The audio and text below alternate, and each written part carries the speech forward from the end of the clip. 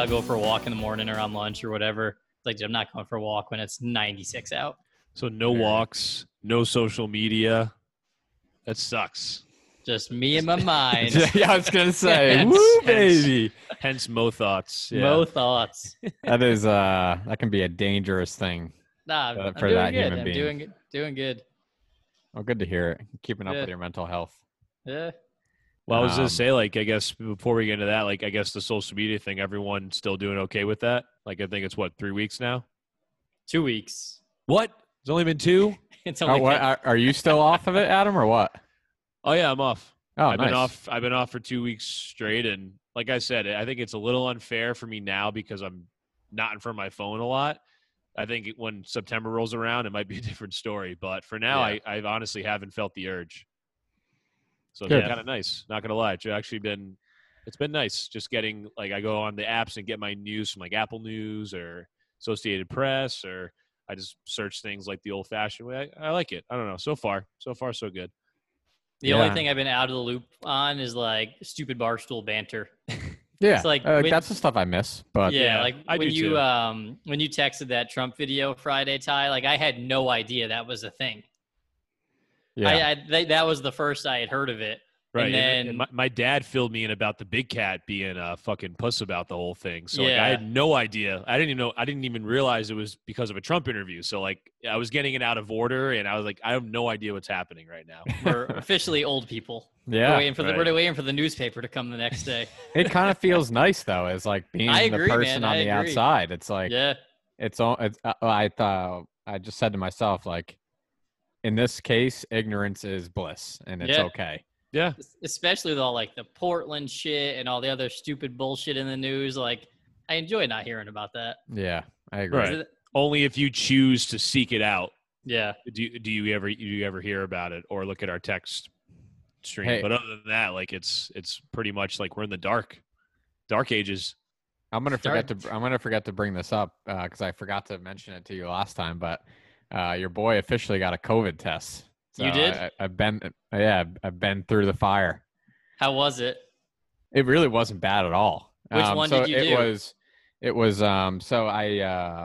It was all following that weekend with Rich and his boys. Yeah. Like, I remember I talked to you guys. I was like, I feel like shit. I got the 2-day hangover.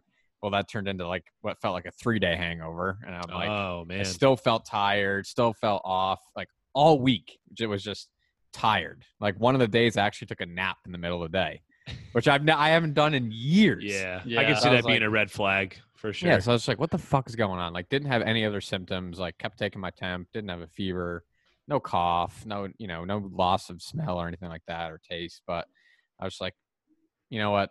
I'm seeing my dad in a couple weeks. I just, couldn't have been less socially distanced this past weekend. Let me just get a test. So it was easy. I fucking went online, researched it. There was a place 25 minutes away, got an appointment, went there, signed in.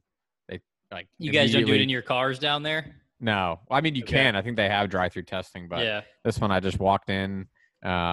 They took my temperature, took my vitals, and then they opened up that little thing. It's like this fucking long, and just My jabbed it into butthole my just puckered just thinking about that. jabbed it into my brain. And then fucking 20 minutes later, they gave the results, and it was It was negative. that I quick? was like, yeah, it was Would awesome. they just like call you or text you with it? No, I chilled for 20 minutes. They were like, hang Really? out in this room, and we'll tell you in a little bit. Yeah. Yeah, that was the same kind of test that Eric got. Was like he found out almost instantly, like 15 minutes after he got it. So Yeah, I was what's impressed. what's all the news about like people stuck waiting like a week plus for test results? Is that a different type of Well, test? so the Different type of drive-through tests, I mean, I wouldn't say they've been debunked, but they're just not as like those quick tests that you can find out like 15, 20 minutes, at least from what I've heard recently. They're not as like they're not coming back super accurate. Like they were just comparing results, and like some people would take that test and they were positive, and then they would take another one and they're negative. And now like the tests that people seem to be taking more often are the ones that take multiple days to find out. But I mean, I haven't gotten tested, so I really don't know like exactly what's going on. But I just heard that those drive-throughs, like CCRI, Warwick has it. Yeah, CCRI they're everywhere Lincoln. now. Yeah, so they were saying that like those weren't coming back, accurately. But I don't know. And Oh, so I may have that's- Well, no, I mean, like that's the thing. It's one source, so I have no idea, but that's what I heard. But then again, I don't know enough about it. But I mean, Ty, like, who else do you see other than Erica? Like, I mean, who else would you other than the boys' weekend? I can't imagine that you guys are coming in contact with anybody on a consistent basis to worry too much about it. No, nope. I'm sure it's nice to have peace of mind though, just to know, like, all right, I'm good. Like. And going forward, like, all right, so now everything up to this point, I've been fine. Yep. It was funny. So Kirk, he had a couple live shows this weekend up in Saco, Maine. He's doing live shows. He took over a drive-in movie theater. Okay. Because they were supposed to do the Wilbur, and so they still wanted to do something. So they were like, all right, what can we do like during COVID? And they did a drive-in movie theater, so people drove in. And all parked their cars, and then they had, the live show up on the big screen. But in Maine, you had to get lodging, you had to show a negative test. Yeah. We were trying to book a trip to Portland and found that out this weekend. No shit. Yeah. Luckily, we found that out before we showed up at the hotel. Right. And only certain states have to go and have to abide by that stuff. Like if you're from New Hampshire or from Vermont and you just decided to go to Maine, it would be a non-issue. But because of certain states, I think I was telling Jared this, like, I guess, and I haven't looked at the numbers myself, but I guess the percentage of recent cases in Rhode Island is higher than that of Maine, which is total, it's just ridiculous just because of population. It's ridiculous. It's ridiculous. It doesn't make any sense. Well, it makes perfect sense. There's no people up there. That's why they don't mind if people come from New Hampshire or Vermont. There's no gatherings in those states. Dude, but Rhode Island's super small. That's what I don't understand. And we've had a consistent track record of being pretty good. But like New York, you can go from New York into Maine right now, and it's on that website I sent you, Jared. Hey, data's data, man. I don't get it. But anyway, so depending on where you're from, you can either just waltz into Maine, or you have to have a negative test or do a 2-week quarantine. Or any of that. So I wonder how many of the Mena fans actually went through the other process of, quarantining I should say. Probably not, but right. Or just drive up for the night and then just drive back. Yeah, probably. Speaking of Minahan, I was thinking the other day like what my goals are for this podcast. And I was like, when would I think that this is successful? And until we have conversations with our fans like this, then I think we still have a long way to go. So I have a crisis of conscience going on over here. I love you, Kirk. And I also love Hood Ice Cream Fenway Fudge. And I need permission to eat that ice cream that is associated with the Red Sox. Ooh. Are you in your house right now? I am in my house right now. Do you have any ice cream there? I do have some of the ice cream. Okay, open it right now. Put it in your fucking mouth and beg for forgiveness. Come on, sir, I'm sorry. I mean, my 3-year-old and 10-month-old are up here. Make them watch. Good, put in their fucking mouths too. What do I care? Way to learn loyalty from their old man. They're gonna fucking do two-faced rat fucks too. The kids need to learn what justice looks like. Do you have the ice cream? I have the ice cream. I'm opening it. Opening it right now. I want a big fucking spoonful. Put it in that fucking mouth of yours right now and beg me if you can have more of it. Go. Please, Kirk, now more! Put more in your fucking mouth! And shut those fucking brats up too! Please have some more ice cream, Kirk. More! Get on your knees! Please, Kirk, I have some more ice cream. More! So good. Put it on your body! Put it on your body! Now snort like a pig. I'm smearing it all over my face. Oh, the chocolate is so good. Oh, my fucking God. Please, Kirk, can I eat more of this ice cream? No, you may not. Oh, my God. Dude, so if we get there, then I know we're successful. I guess, yeah. If we get there, we know we're at least on the right track. Get on your knees! Oh, my fucking God. Was that blind? Hysterical. Was that blind Mike that tried to come in at the end? Yeah, he's he's just fucking- like Mike. Just leave it to the expert. Oh my, yeah, like just shut the fuck up. Yeah, the blind comedic Mike. timing of a fucking blind man reading Braille. Well, there you go. Oh, he's hey, blind. I He's didn't- fucking blind. I was like, when he said, like, I don't think he realized what he just said. No, but I didn't. But it was still funny. Oh, my cheeks. We need an update. I'm sure our listeners are, waiting Dozens of them. to hear if Jared followed through on his promise. So I'll get into it in Mo's thoughts at the end. That's part of it. So that's a no. Okay. All right, we can wait for that. Pins and needles. Yeah. So, all right. I mean, fuck. Well, I was getting all built up for that. I was excited to hear. No, I want to get into that in Mo's thoughts. It's got blue balls. When do we want to do? We've got a pretty good rundown of shit. Do we want to kind of do that to close it out? I think Mo Thoughts I is a was thinking good. do it at the end. Yeah, I think Mo Thoughts is a good way to close. Whenever we decide to do Mo Thoughts, I would say that's a good one to say for the end in general. So I'm sure by the time Jared's done talking about whatever's in his head, we're not going to want to delve too deep into anything else after that. I thought, biggest takeaways looking on social media reaction from the show last week was Smeagol. Oh God, yeah. I forgot. I was kind of hoping that wouldn't come up, but yeah, that might be a mainstay. I mean, I don't know. It kind of hurts to talk like that for a long time. It's weird. I can't really describe what I have to do to get into my voice there, but it's like it's like when people would play the Joker and they get too involved in the character. You're just worried about losing. I'm going to your start own having self. it's like the frames from like Two Towers when you see like Gollum and Smeagol talking. That's going to be me. I'm going to be like looking one way and talking and then looking the That's other way. what you do on your lunch break at the fucking salt mines. Yeah, I'm upstairs by myself, just having a little combo with Smeagol. The mines of Lumber. I mean, I'm still fucking blown away at how accurate it was. Like how Can we get a perfect it was. soundbite? I didn't cut that out. I thought sure that was going to be a thumbtack. Put it on the soundboard. I was going to say, like on the soundboard, Well, just ready to be used. I'm shocked. I was gonna, and I certainly can, but I was like, I have a live soundboard in front of me. If I ask Adam to say something in that voice, he will. So they call me the human soundboard. yeah. Yeah, That we was, can. no, Yeah, go well, like Jared said, it's probably the best thing I do ever. Did I say that last time? Well, That I it's your best skill? I said it's one of my best skills, and Jared's like, I think it might be your best. And it's Either like, that or maybe. the volumes of food you can shovel into your face. Those are both just unprecedented. And your metabolism. Your metabolism is a gift from the gods. It's bullshit, is what it is. Bullshit. All right, so I guess this is a good time to bring it up. You guys want to know how much weight I've lost since I've started working? Coventry Lumber. Yeah, I've lost 8 pounds.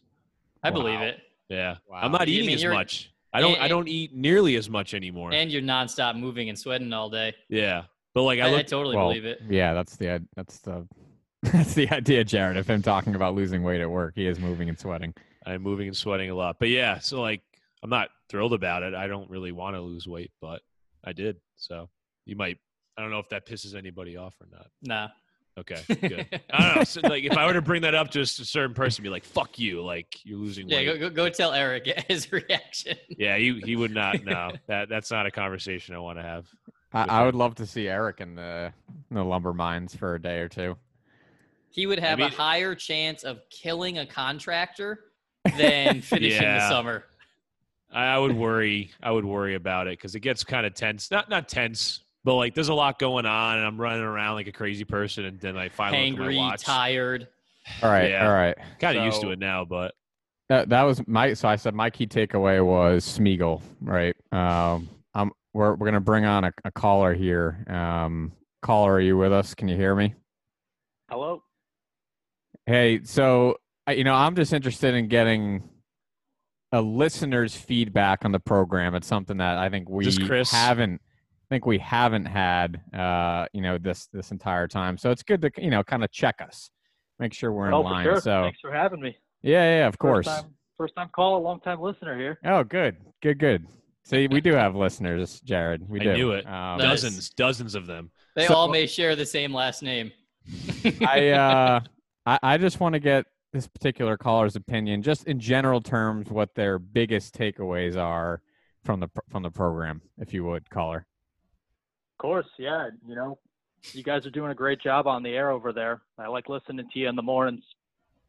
But, hey, all I had to say was that it seems like Adam's always got the mic. Adam, what are you thinking about letting the other guys talk? Ooh, spicy. I like it. Sounds like that was a plug from one of the other hosts, but I don't know. I don't think I talk as much as everyone else. No, do I? I don't know. I honestly ask never. ask the listener. I don't listen. Like after we do the show, like I think I listen to the recordings. Yeah, Like, you don't for listen. the All you do is first- talk. I guess so. I don't listen to the recordings after, so I guess I don't really know that I'm talking as much. But Well, caller, know. has it affected I have the more to listening say. experience? One more time. Has it affected your listening experience, the sheer volume of Adam talking? Yeah, you know, it's like a human dictionary trying to talk over there. It's tough to take in all the information sometimes. Why don't you slow it down?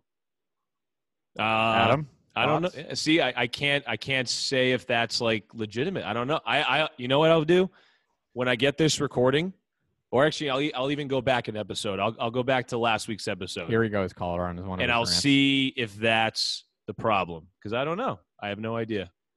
Again, I feel like this is a plug from one of the other people I'm looking at here, but it could just be a theory of mine. I don't know. You think we're making it up?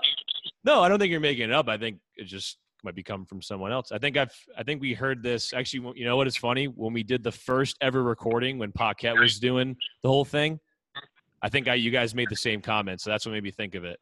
Sounds like a after pattern to me. Our mystery caller, who is Who also saying happens the to have a same thing. Canadian accent right No, now? Miss- Is our mystery mystery caller. caller in Canada? Mystery caller, before we let you go here, I also want your opinion. I want to know.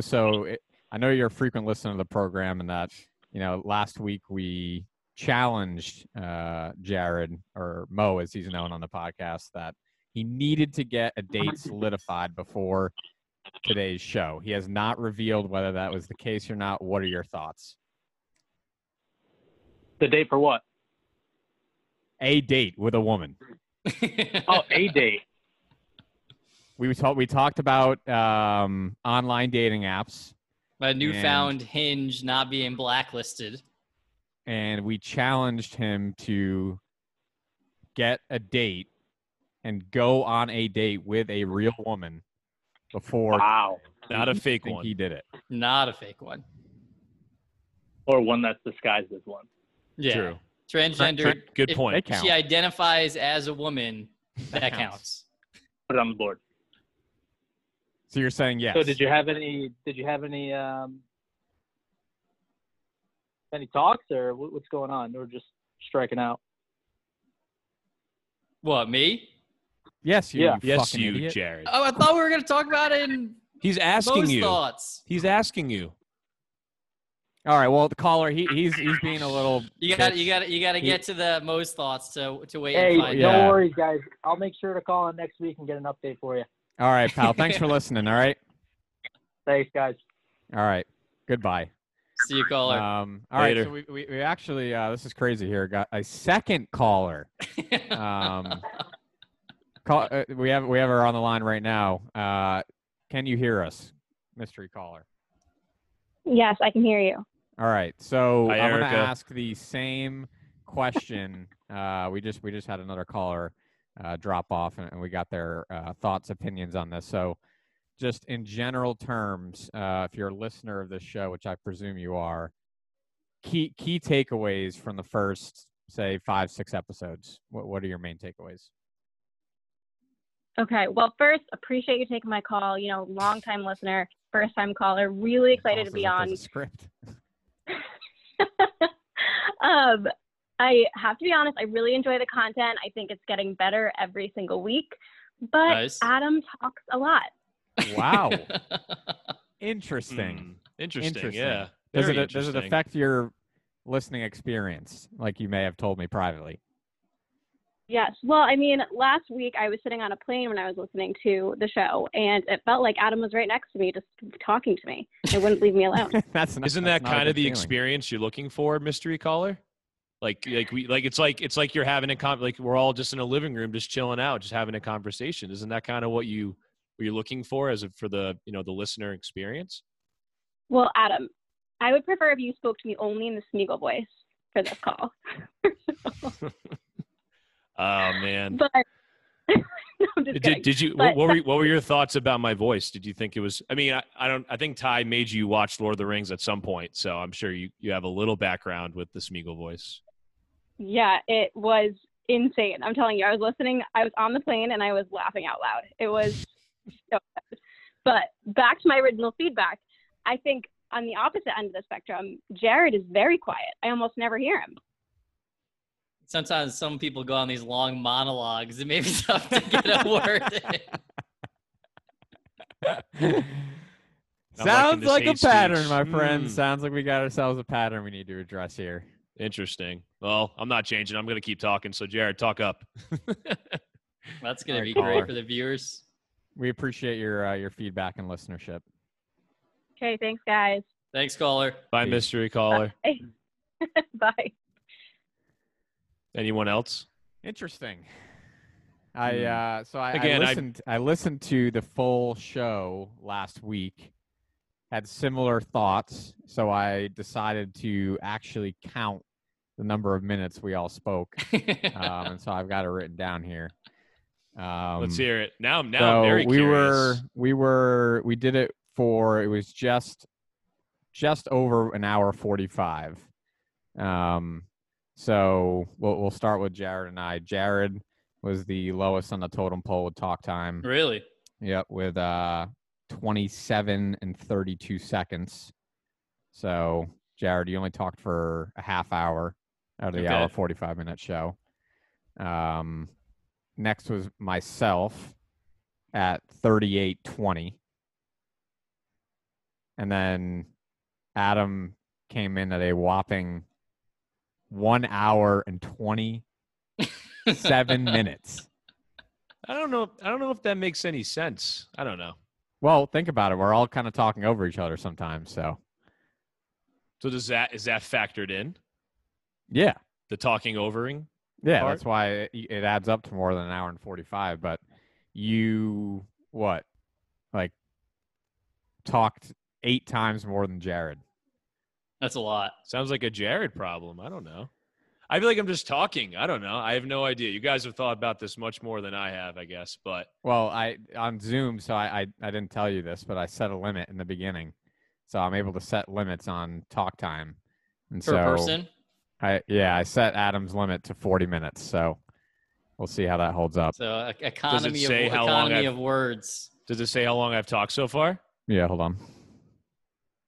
It's crazy it tracks that. 8 minutes 20. All right, and we've been talking for half hour minutes. almost? Just under a half hour. Yeah, 20 minutes, 25 minutes. Okay. So you got a half hour left, so just keep that in mind. All right, whatever. All right, so what do you guys think about going into the Barstool Trump stuff? Yeah, we can start with that. You want to go there? I coincidentally listened to part of KFC radio today, just because I'm so not into part of my take right now. And that was the main theme of the topic. Yeah. Main theme of the episode. I actually listened to that before we came on too. So I'm going to set it up because obviously, for all our listeners, David Portnoy had a sit-down interview one-on-one with President Donald Trump. And as you can imagine, got a lot of criticism, particularly from the employees of Barstool, and particularly from, I guess you would consider him his right-hand man, Big Cat, Dan Katz. And so I'm just going to play. So he reacted to it on his daily show, The Yak, on Barstool Radio yesterday, which is where, Adam, I think your dad heard the rant. And so I've got it cut up into a bunch of clips here. And so I'm going to start it off with the top here. So this is Dan Katz.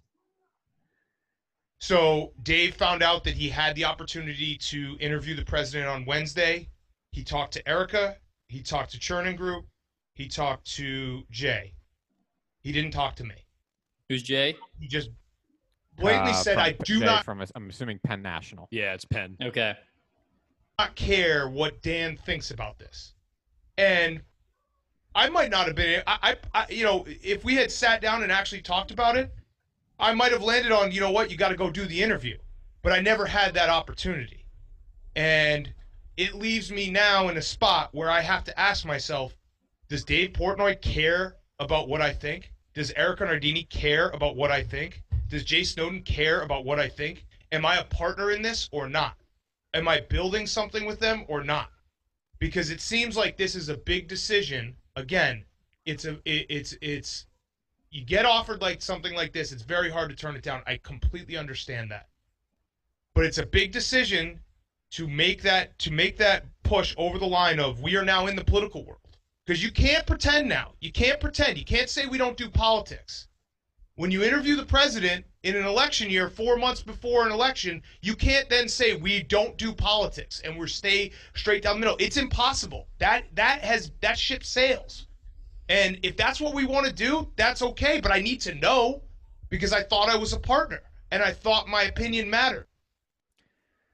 So that was the first clip, and I what I'll start off by saying with is that clip right there is probably the one part of his rant that I actually stand with him on. That if he was in fact told in that meeting by Dave, by Erica, by Penn, whoever, like, you are a partner in this, you are a part of big decisions we make, et cetera, I think for Dave not to just say, give Dan at least a heads up is, not fucked up. It's just, I can see where Dan would be like, what the fuck, dude? Like, this is a huge decision. Like, I thought we were partners in this. Like, you consult with me before I see it on Twitter. I think his outrage is nothing but being driven by his ego. I don't think he actually cares if Barstool's talking about politics or not talking about politics. And I honestly don't think it's that big a deal at all that he went and met with Trump. I think doesn't like that. It hurts his ego because they didn't talk to him about it. I just threw my pen. Sorry. And I think that he doesn't like that he's not now being projected as like part of the leadership team. And honestly, if I was Portnoy, I wouldn't feel like I needed to tell him, like, Pusscat, you're not one of the founders of Barstool. You're not an executive. You're not the CEO. You're not the head of anything. Like, you don't need to approve your boss's decisions. That's not how companies work. I don't think he was asking to approve it. I think he just wanted a heads up. And I kind of side, like kind of what Ty said. I agree. I think he probably should have been told because, whether people think it or not, and I think he says it in his interview too, you think of Dave and you think of Big Cat when you think of Barstool. So, he's not a founder. I also thought that part was kind of fucked up. If I were KFC, I would have been like, are you fucking kidding me, dude? Yeah. I mean, I guess from my perspective, I think of Big Cat in that. I think of them we in that listen order. to PMT. Sure. And I never listened to KFC. So that was a little, and I agree with what Jared's saying. Definitely an ego thing. He was scarred. I agree. But I think that's like almost okay that it's an ego thing to where he in his mind, he was told one thing and then actions say another. And what I enjoy, albeit only for 10 minutes out of the God knows how many hours we listen to Dan Katz, he's speaking about his true feelings. Agreed. Good so point. I don't have to agree with him. Like, I'm just happy that he was compelled to talk about it. And I think it makes him look like a whiny little bitch. It does. So that's just, if this is the authentic Dan Katz, then like happy-go-lucky, jolly big cat is not who he is at all. He's a whiny, sensitive little fucking manager in a company. You know what I mean? So where I get into, the issues right off the top, and this was actually the first cut. This is where he opened up with. This is where I really start to disagree with him. That's just stating a fact from my perspective. Like I watched the video, so I watched it twice this morning. There were no hard questions. There were no, follow-ups. If you're going to go interview the president, you have to have that ready to go. You can't let it become a political act. I couldn't disagree more with what he's saying there. Which part? There was no hard questions? The second okay, part, right? I agree with you. Because I disagree that there needs to be any hard questions. It doesn't have to be a journalistic interview. Dave Portnoy is not a fucking journalist. And it doesn't need to be an interrogation. You know what I mean? But that's my point, right? I'm agreeing with you. You can go there and have an interview with the President of the United States and not have a political-driven agenda with the interview. And do you remember what my immediate reaction to the video was? What I said to you guys? Yeah, which is why everybody's so pissed about it. It said this is the first time I've ever seen an interview of Trump where he's been a likable human, and I think it's directly correlated because it wasn't an interview done with a political agenda. And that's why everyone at Barstool, including Dan, is pissed about it. But it wasn't also a puff piece of they would say it was. A puff piece is him going on Sean Hannity and asking the questions that he wants. I think that was when you're looking at Barstool going to interview the president in Portnoy, nobody in their right mind thinks this is really going to get to the bottom of some serious economic I'm gonna get the policy. questions answered, right? That they think this is going to be entertaining and goofy, and it's going to be on brand. And I thought that's exactly what it was. The interview, the FaceTime at the end, and all that. The interview was conducted exactly how I would have expected a Barstool employee to conduct an interview. And how I would have wanted it, I feel like. Right. And I think Ty said it, like, we get so used to thinking like, oh, well, there's an interview with the president. It needs to be like interrogation, hard-hitting questions. I mean, he asked some questions and obviously would have warranted more of an answer than I agree. That's what, Trump actually gave. But obviously Trump did his political shit and like sidestepped it like every politician does. But I think that it was done as Barstool would have wanted it to be done. Yeah. I almost think the way he conducted the interview made it not a foray into politics. If he would have gone there and brought up not Trayvon Martin, what's the dude from Minnesota? George Floyd. George Floyd. If he would have brought up George Floyd and this and the reaction and made it a hit piece, I think then you are stepping into politics because you picked a side. Right, because what Big Cat finishes that cut with is he's like, you can't go into an interview with the president and not have those kind of questions prepared. You can't make it a political act. To your point, would it not be making it a political act if you went in there asking questions about policy issues, about social justice, et cetera? It would be a political act. What Dave did, in my personal opinion, was very apolitical. But I feel the same way. I think everyone's issue is, but apolitical, you can't do that with Trump. He's too evil. You can't be apolitical with Hitler.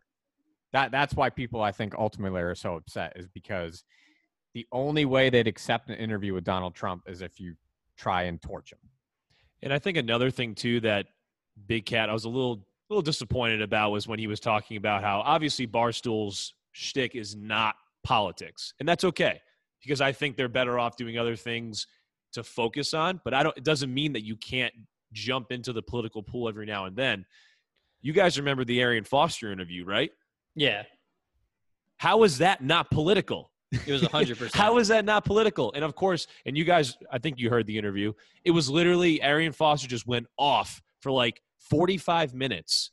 And then all they did was just go, oh, yeah, totally agree. Totally agree. No, right, because all they were doing politics, or was it about a social issue for human rights? I think social issues have become, unfortunately, that's become political. I do think. It's become politicized. It definitely has. But I agree, Ty. Dan can still argue with you that it's different.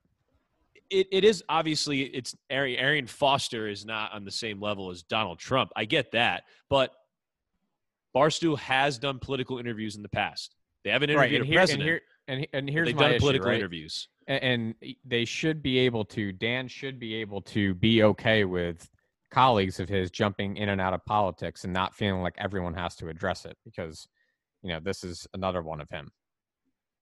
I don't want to talk about politics. I'm thrust in this situation where I have to, because if I don't say anything... So what is he doing in this interview? I'm thrust in this... What?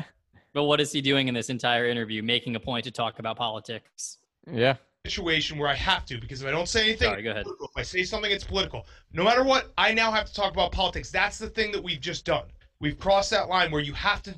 We can't pretend that we don't talk about politics. What would happen if Dan just didn't say anything? Why would that be political? He's like being almost like not. Who's he worried contradictory. about? Twitter? The Twitter mob. I really That's what do I think mean. he's worried Yeah. about that. Yeah, he really I think is. that's why he wouldn't want it. Wouldn't want Portnoy to go on was because he doesn't want the negative reaction by the Twitter mob. Absolutely. And I think that drives a lot of the decisions that other people not named Portnoy and Barstool do. I mean, like when the whole George Floyd thing went down, the Black Lives Matter thing started, like we talked about, chicks in the office were just posting random links, never really discussed it, did the black screen, and everyone is almost like they did that again to appease the mob, to be like, hey guys, look, I'm on this side. I feel like Big Cat is so worried about, and which is weird because he has some crude humor every now and then, and it's funny. He is a funny guy, but this really did show, like I agree with Jared, it showed really his true colors, that he truly is, he's sensitive, and he really does care what people think about him. Which is totally fine. Which is it's just fine. we've never But seen don't- that from Dan right. before. But the whole thing is like his shtick, at least the one he showed. Kind of an is I like, don't give a fuck attitude. I don't give a fuck, which is okay. Like he's just like everybody else. Yeah. And that's all it is, and that's okay. But his ego was hurt, and I think it stems from there, and everything that we're talking about in terms of his reaction stems from that in some way. But also to appease the people that could cancel him or say bad things. I don't know, something along those lines. He's clearly sensitive and wants to appease the mob. Thought that what we do Are you just gonna play it, Ty? laugh, and we don't get into politics. And we don't get into politics, and we don't get into politics. In fact, 2 months ago, someone reached out to PFT and I to possibly interview Joe Biden. We said no. I said no. I said I'm not going to do it. I do not get into politics. People come to listen to me for an escape from the real world. I'm here to make them laugh. I don't want to be serious. That's just what I want to provide for my audience, and that's what Barstool should provide to our audience. I like they missed a great opportunity by saying no to that interview. That would you mean be with Biden. Yeah, that would be a great listen to hear, especially because just in the same way that Trump is an idiot, right? We joke about Biden being an idiot. Like, how funny would it have been, to have PMT and Big Cat interview Joe Biden? Yeah. It's the same behavior you see with bigger media companies happening in a small scale with Big Cat, of him caring more about protecting his personal bottom line and his brand and PMT's brand than about saying the right thing and being open-minded, etc. It's not about corporate advertisers driving his behavior, but he's saying, you know what, the risk is not worth it to me, because if I do get canceled, if I get the backlash, that's going to hurt my career and my livelihood. Or he just really and truly hates politics and doesn't want to talk about it, which is okay, but that doesn't mean that, he's talking as if you can't possibly have an interview with a politician and make it funny. You want to make people laugh, Dan, bring Joe Biden on and goof around with him, and don't make it a political interview. I feel like that would be a strength of his to make an interview like that funny. I think he could do it. It could totally disarm any politician and just make it a relaxed, just, hey, it's bullshit about sports. It's bullshit about social media. It's bullshit about this. I'm not going to ask you what your thoughts are and what your opinions are on political issues. It's a chance to see someone like Joe Biden outside of the robotic fucking person he is, and every politician is, when they're on camera. Yeah. That's what they do. Even athletes, it's like a peek behind Piss the dogs, curtain. baby. So I just think it's okay if that's how he feels. Again, I agree that he probably should have been not asked, but it at least should have been brought up to him by Dave as like hey, I'm giving you a courtesy heads up here that I'm doing this. I definitely think that would have been the right way to go about it. And he even says it at the end. He apologized, and who knows? He could have just apologized, just like, hey, I probably should and appease him or whatever. But apparently He said they're good. I mean, I don't know. I think he'll be I'm sure fine. they're good because He'll be I fine. think Dan probably overreacted, but Yeah. I mean, Little to try to pretend like you can't make politics funny is just not accurate to me. I don't, or I think he's just like missing the ball. Like that could be another great piece, to their personas, their characters in the Barstool world. They don't have to get into politics. They can stay the fuck away from every political aspect to an interview with a politician, and they can still make it a Barstool driven piece of content. Yeah. Did Part of My Take talk at all about when Portnoy get in trouble for those videos? No. See, they just don't want the risk, man. No, they're scared to go near a sensitive subject. Dan wrote the blog and said, "I'm not. You're right. We're That's not what it talking was. about it on Pardon My Take." So because he's just like, "Oh, people just want an escape. I just want to make people laugh." It's like, dude, you're misreading your audience. Well, and that's completely the opposite of the Arian Foster interview. That's two sides of one coin. That's two sides of the same coin. Now, what did Kevin say? If you listen to the podcast, Kevin said they talked about that exact thing, and they're like, "Oh, well, with all the Black Lives Matter stuff and the George Floyd, it's something where it was literally all anyone was talking about. It forces you to talk about it when it's the only thing to talk about. Yeah. Whereas they argue that politics aren't really ever that way. Yeah, I didn't love the KFC episode, but the one thing I did like is he was transparent about that. He's like, the reason, if anything, I had a problem with it is because of all the shit that just happened, like you said, and then to go on like Trump's interview after Trump has been the guy kind of spearheading all this racism, bigotry, whatever you want to call it. So like, he's like, I understand why that makes us look bad, but he kind of left it at that. He didn't say like Portnoy's politicizing this or anything like that. I just like with the other stuff that Portnoy got in trouble for. It just makes me sad that like these guys don't publicly defend him in a way that I would, unless they're not really like super close friends, unless they're not very friendly. I don't know. I just like the way they portray themselves is as like a family, and they're too casual with the criticism of Dave, in my opinion. Yeah, I get it though. I think it takes a lot of balls to defend somebody to that degree and put your career and livelihood on the line. Like, they may not work for Barstool forever. Well, how hard is it to say, if you get offered an interview from the president, why you don't not accept that? And that's my thoughts. That's as far as I'm going to share my thoughts on it. Why you should not accept it? No, if he just said, of course, Dave should take an interview with the president if it's offered, and leave it at that. Not give his personal thoughts on it. Not, try to defend him. Why do you need to defend Dave? Against who? Yeah. People want to ask your opinion on it. Just be like, that's what I think. Yeah. I think you take that opportunity.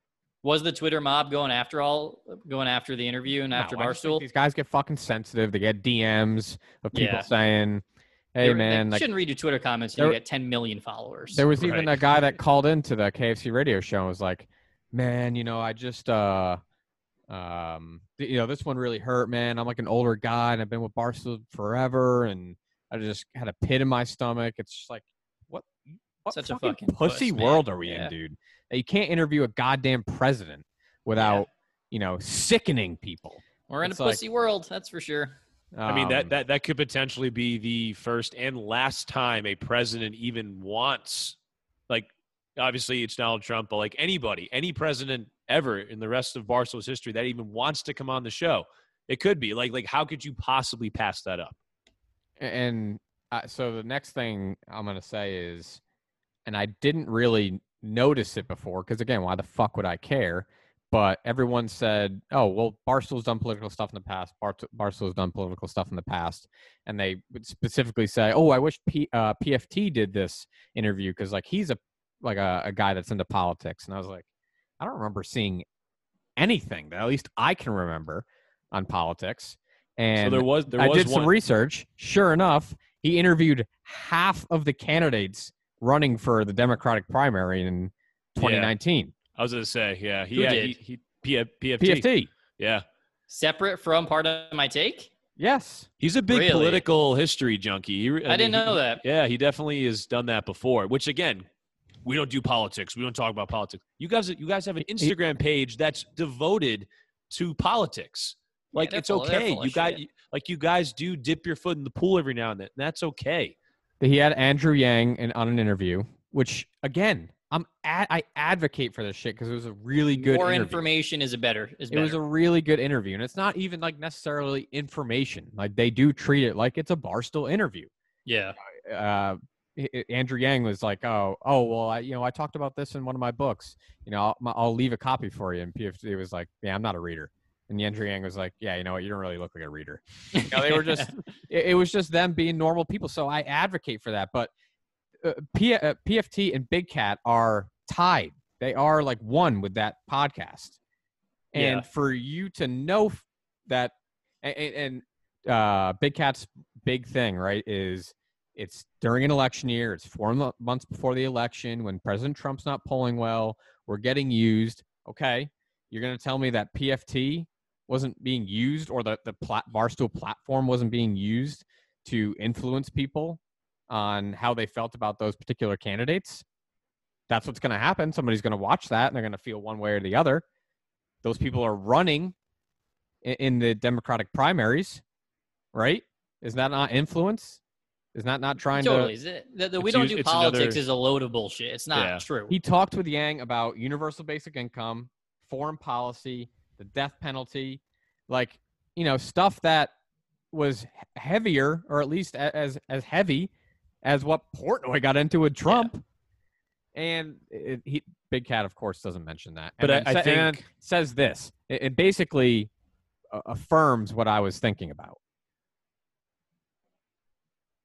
This is a fork in the road decision of, okay, are we going to go interview the president? Are we going to get into politics? Because that is a different thing than Barstool has ever done to that level. And you may say, okay, well, Riggs has done political interviews, Zero Block 30. I get that. PFT's done political interviews. Dave doing a political interview is different than that because Dave has always been about comedy first. And Barstool is, for better or worse, it is Dave and it's me. And when people think of Barstool, they think the two of us. So I basically am thrusting out talking about politics, being asked about politics, and I had zero say in it. So he just flat out says it's only because it's Dave. Dave's not allowed to. Is PFT not considered just about comedy? Who the fuck thinks of... PFT we just said we didn't even fucking know he did political interviews. He's just a fucking goofy guy. PFT is like comic relief on a comedy podcast. Like he's uber into comedy. Right. So that's first and foremost what he is. That particular clip was just so disingenuous because I fucking love Dan. I'll always be a fan of Dan's because I think he is like a really genuine person. But like that was just like, dude, you just made the most hypocritical fucking statement ever. I think the whole thing was disingenuous. Hearing that last comment, the only reason you go out and make noise about this and don't just have a talk with your quote-unquote best friend and partner behind closed doors is to distance yourself from the situation. He wanted it to be as loud could be, that I did not support this, did not have any involvement in it. So if the Twitter mob comes, leave me alone. I think that's what he was doing. Spare me. Yeah, spare me. Because that was not genuine at all. That was incredibly disingenuous, that whole interview. I think the last part of that soundbite, Ty, was like, again, he mentioned, I wasn't in the loop. I didn't know. I really do. I think it comes back to that. I don't think he cares that as much as he's saying he does about interviewing the president. I think he really is like, I wasn't consulted. I was left out in the dark. That's where I think the majority of that is stemming from. Yep. And closes it out with this on his radio show. And that's where I'm at. So, so let's take a break. We're going to take a 2-minute break, and then we'll come back and we'll try to do something different and get back to the regular show. But that's something I had to say. That's something Let's just get back to the regular show. This isn't entertaining either. What show is this interview on? It's the Yak. The Yak is what he has the radio morning show? Yak it's I didn't even know that. He's on. It's like Sirius or XM. It's him and a bunch of other people. Yeah. Okay. It's every day. I'm pretty sure it's every morning. And again, I get that he's clear about not wanting to talk about it. But, dude, what is more fucking compelling? We talk about it all the time. What is more fucking compelling than talking about your actual feelings as it relates to something everyone knows about? You know what I mean? And having a real fucking conversation. Takes balls, man. He's just it's like, easy nope, to talk about nope, talking. I don't fucking want Takes any balls. part of it. I don't want controversy at all. And it's just like, all right, man, well, that's fine. But, like, that's really too bad because I think you'd be good at talking about it. Even the KFC episode today, like, dude, it was literally, I listened to maybe like 35 minutes of it. It was 35 minutes of him saying he doesn't want to talk about this. Right. And literally, he talked about it. And he talked about it for 35 minutes. He repeated himself, I think, 17 times. Zero substance. He didn't say anything in 35 minutes, but didn't stop talking at the same time. Yeah, it was I kept absurd. fast forwarding, clicking 30 ahead. Yeah. And all I heard every time I clicked 30 was Kevin's fucking annoying voice. Like, so I don't think anyone else It was talked. bad. It was bad. So I think to close it up, though, with this, at least my closing thought, I think it showed, like we said, Big Cat, he's just like us. And I think, obviously, that's not like a crazy statement, but I think when they're on TV, but when they're on social media, as much as they got their podcasts, they're on Twitter, you tend to think like they're more than just regular people. But it turns out that KFC and Big Cat are just regular people, and they react normally like most people do. And it reaffirms that Portnoy doesn't care, which is great, which is what makes him the guy that he is, and he rolled with it. So it affirmed that with Portnoy, but it also was a look into the realization that, hey, Kevin and Dan are just like us. Like, we get self-conscious. We think about what other people think. But Dave, the reason why Dave is as successful as he is and has been as successful as he is because of he doesn't give a shit. Yeah. And he's just going to do what he thinks is right. That. Yeah, it's not easy to be like that, dude. He defines Barstool in every sense of it. He doesn't care. He wants to do it for the brand, and I think it's going to have a positive impact going forward. Portnoy for president. Oh man, at this point, you get some votes. I might vote for him at that point. Hey, there's always the write-in. Well, so how do you think Portnoy would fare in a cognitive test? Oh boy. Do you think well, serious question. Do you think he'd be as cognitively able as Trump? That's hard to say, man. I mean, some of those questions were real. I didn't look at the questions. Were they as silly as people were talking about? Jared, do yourself a favor really quick and click on the link that Ty gave you. Hold You're on. gonna laugh your ass. Hold on. And it was 30 or 35 questions. The first questions are very easy. The last questions are much more difficult. Like a memory question, it's like you'll go person, woman, man, camera, TV. So they say, could you repeat that? So I said, yeah. So it's person, woman, man, camera, TV. Okay, that's very good. If you get it in order, you get extra points. If you I haven't heard that before. Then when you go back about 20, 25 minutes later and they say, go back to that question. They don't tell you this. Go back to that question and repeat them. Can you do it? And you go, person, woman, man, camera, TV. They say, that's amazing. How did you do that? Oh, my God. I'm sure the cognitive behavioral therapists say that's amazing. Dude, I would wear a shirt that says person, woman, man, camera, Dude, TV. What was that from? I haven't heard that before. That could be our first swag. That could be it right there. That could be our first swag. We can start making T-shirts. What is it again? I already forgot. I guess I wouldn't pass.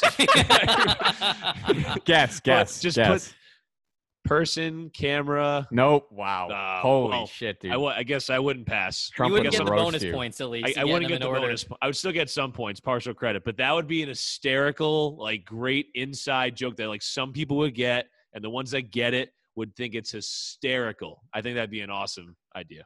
Here's the Orange Man talking about why he took the mental acuity test. The office of the presidency, we have to be sharp. So they were saying all these different things. It was going all over. Whichever stuck. None of it stuck, fortunately. But one of the reasons it didn't is that I took a test. I said to the doctor, who was Dr. Ronnie Jackson, I said, is there some kind of a test, an acuity test? And he said there actually is, and he named it, whatever it might be.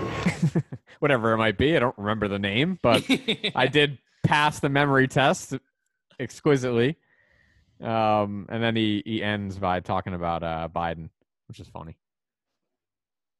Now, Joe should take that test because something's going on. And I say this with respect. I mean, it's going to probably happen to all of us, right? You know, it's going to happen. But we can't take a chance of it happening. When you're dealing with Russia, and there's nobody been tougher to Russia than me, nobody been tougher to China than me, I can tell you right now, they would love to see Joe Biden instead of Trump. I don't think Biden could pass that test. Did you look at the test yet, Jared? No, I couldn't find it in the message. It was in our group message. Yeah, there's a link. It's underneath the Trump sound that Ty just played. Yeah, so I'm gonna have Adam take it. I was just looking at it. Yeah, here it is. Did you already take it, Adam? No, I just looked at the thing that Montreal Ty Cognitive said. Assessment. All right, Some of these, I got to draw some of these things, don't I? Ready? Hold on. No, we're just gonna ask you a couple questions here. So this will be similar to that question. You got to repeat these back in order to me. Face, velvet, church, daisy, red. Face, velvet, church, daisy, red. Okay. Did I get full credit for that? Extra points. Extra points. Yes. What were the other good ones? Well, actually, you know what was funny was I was looking online and I came across like it says, you know, hey, these are the reasons why you would want to use a test like this. The MOCA, which is the Montreal, what was it, Jared? Montreal Cognitive Assessment. Cognitive Assessment is a MOCA. The test is proven and useful cognitive screening tool for many illnesses, including Alzheimer's, Parkinson's, Huntington's, brain metastasis, ALS, brain tumors, MS, head trauma, schizophrenia, and like. And I think that this shows just how scary he is, because I mean, any normal person that looks at that test is like, are you fucking kidding me? This is the actual test. He's bragging about multiple interviews, dude. I heard it in a different interview. He just can't help himself and can't wait to tell somebody that he got a 30 out of 30 on this test. This is part of the test too. You got to recall. So what were those words again in order? Dude, I don't remember the words. That's what he had to do. Remember, he said they'll talk to you 20 minutes later. I guess I'm schizophrenic. You don't have one that you can remember. Daisy. Okay. Dude. I was not in the test mode. I guess I couldn't be president. This guy's teaching our youth. Holy shit! I know. That's terrifying. Did you guys see the Chris Wallace Wallace interview? I didn't have any time to prep for the test. Big test. Neither did Trump. Ooh, I don't know. So that means they were giving him that test because they thought he had nurses at Walter Reed Hospital who would bend down and whisper in my ear. Wow. And go home with pillows. They would make sure they'd actually, probably nothing ever taught in, you can't do it in the COVID time, but they'd actually breathe in my nostrils to make me move, to get me moving. What? That was probably pretty recent, right? Dude, yeah, that was like the other Corn day. Pop was a bad dude. This guy would never pass an acuity test. No way. So like, we'll I'll hear like to be self-evident. All men and women created by go. You know the thing. See, like I'll hear a Trump quote or just a recording, and I'll think, oh man, like I really hope he doesn't. And then I hear Biden quotes. Yeah. And it's like, oh my fucking God. He makes Trump sound like Shakespeare. Yeah. Scary. I just sold $15 million to somebody from China. China. I am the least anti-Semitic person that you've ever seen in your entire life. The boldest statements. I love it. what I was Your gonna entire say. life. So like he said, they were trying to like have something stick on him. That means they were testing him for those mental disabilities, and they thought he had it. And he's like, "I do not have it. Give me an acuity In test." fact, I got fucking extra points. I aced it. Yeah. Because did you guys see any of the Chris Wallace interview that was a couple Sundays ago? They got like a ton of press. I heard He just about kept it. lying. I didn't. So there was see one of it. the points where it came up, and he said, "Well, I just nailed this acuity test." And Chris Wallace goes, "Mr. President, to be frank, I did that acuity test, and it's very simple. It's like, what animals are these?" Yeah. He goes, No. Wait till you get to the last questions. I bet you couldn't get those questions right. Like bragging that he's smarter than Christopher Wallace. That's part of why I'm also going to miss the man, too.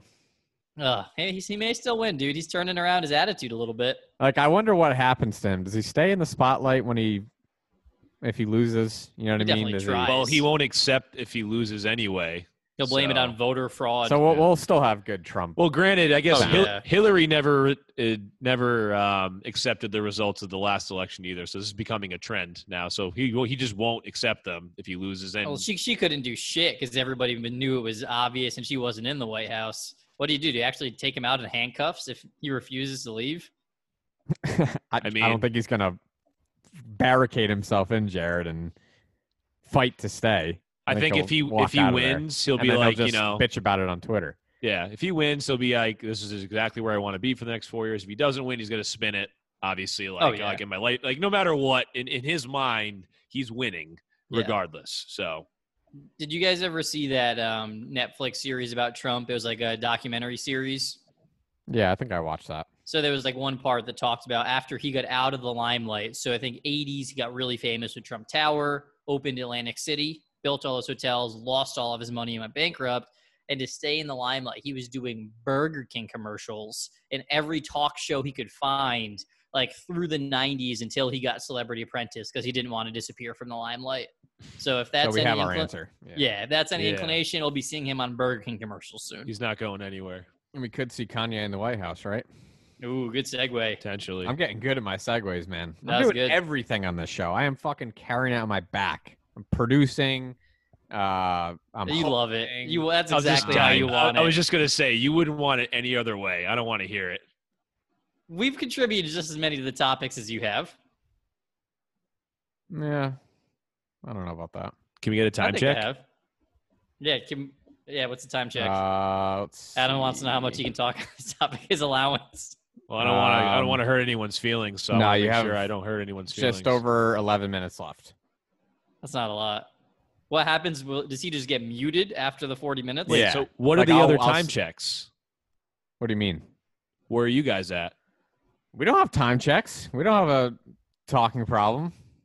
So yes, Jared, his thing will be muted, and I'll just see him. We're just trying to share the wealth to keep things entertaining. We all talk a little bit here and there. This is a Yeah, communist I think- country, Adam. I think I should get rewarded minutes if I stay under. Like next week, I can get like 42 minutes. Bonus Yeah, points. that's fine. Bonus points. That's fine. Or I just shouldn't have one at all because I think that's kind What, of so bullshit. what? But what anyway, hap- it's what fine. happens if you It's fine. go over though? Do we cut down even more severely? This is what ties we have cutting you out of the podcast. All right, Adam, you got topic. 10 minutes, man. Well, Next topic. ooh, he's gonna protest. All That's right, that's so economy of words. so I did cut up some sound, Jared, from the what's his name, Schultz. Andrew Scholes, yeah. Yeah, so I cut up some sound from that podcast, so that's interesting. You're gonna have to help me out in terms of its relevancy. But let me play it here. So why don't you set it up as far Oh, as I gotta what they remember. were talking? Oh my God. Well, so it was about so Andrew Scholes has gotten really, really popular since COVID because he makes these kind of like Daily Show-esque monologues on YouTube that are very politically incorrect, that keep getting taken down from Facebook from being unpopular opinions. He's a stand-up comic, hilarious, dirty, like not PC. And he was talking about how they wanted to make one about Kanye, but he stopped because he had a couple of people who were friends that knew Kanye, and he was like, hey, like, is this really mental illness? Is he doing this for publicity? And they're like, no. What you're seeing in these glimpses of Kanye is what he's like 24/7.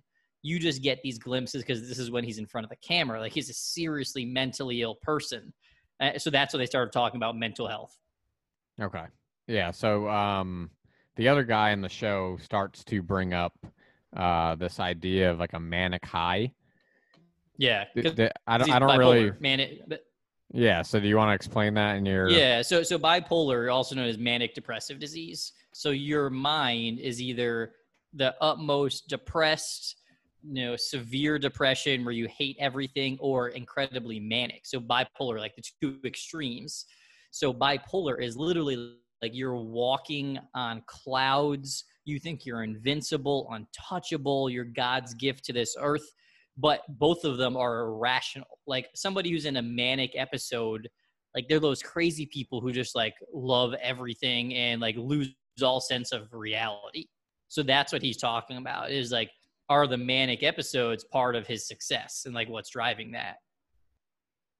We have a friend who's Did you guys ever bipolar. see this shit? I saw him go through an episode a couple of times.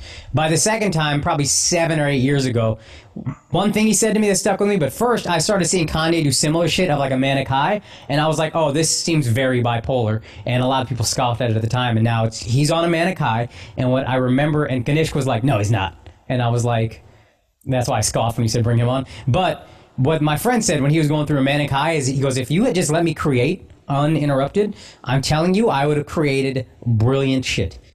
So kind of trying to say, I guess, like, those are good moments that you need to let happen. I don't know if he's saying that. I think that his bipolar friend is saying, what I would compare it to, honestly, is being on drugs. So when you are on drugs and you feel incredible and you think you can do anything in the world, that's a manic high. So what this guy is saying is, when I'm feeling that way, he thinks you could just release him and say, all right, go write an album, write a poem, book, whatever. And he thinks he could do it because you're so dialed in and so like euphoric. Okay. And so then they get into kind of like medication that ends up dulling you.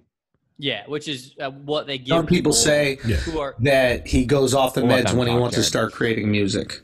Because the meds just dull you. Yeah. And what a crazy thing that is, that anytime you're happy, you start thinking, oh, fuck, am I having a manic high? Am I doing this? Do I need to change my medication? We all think about taking drugs to fix something that doesn't feel good. Right. I feel depressed. Yep. This drug lifts me up. Yeah. We never look at feeling too good as a problem. Right. And that's what bipolar medication a lot of times does. Like if you're on lithium or something, it's just a mood stabilizer. So it doesn't let you go too low, but it also doesn't let you go too high.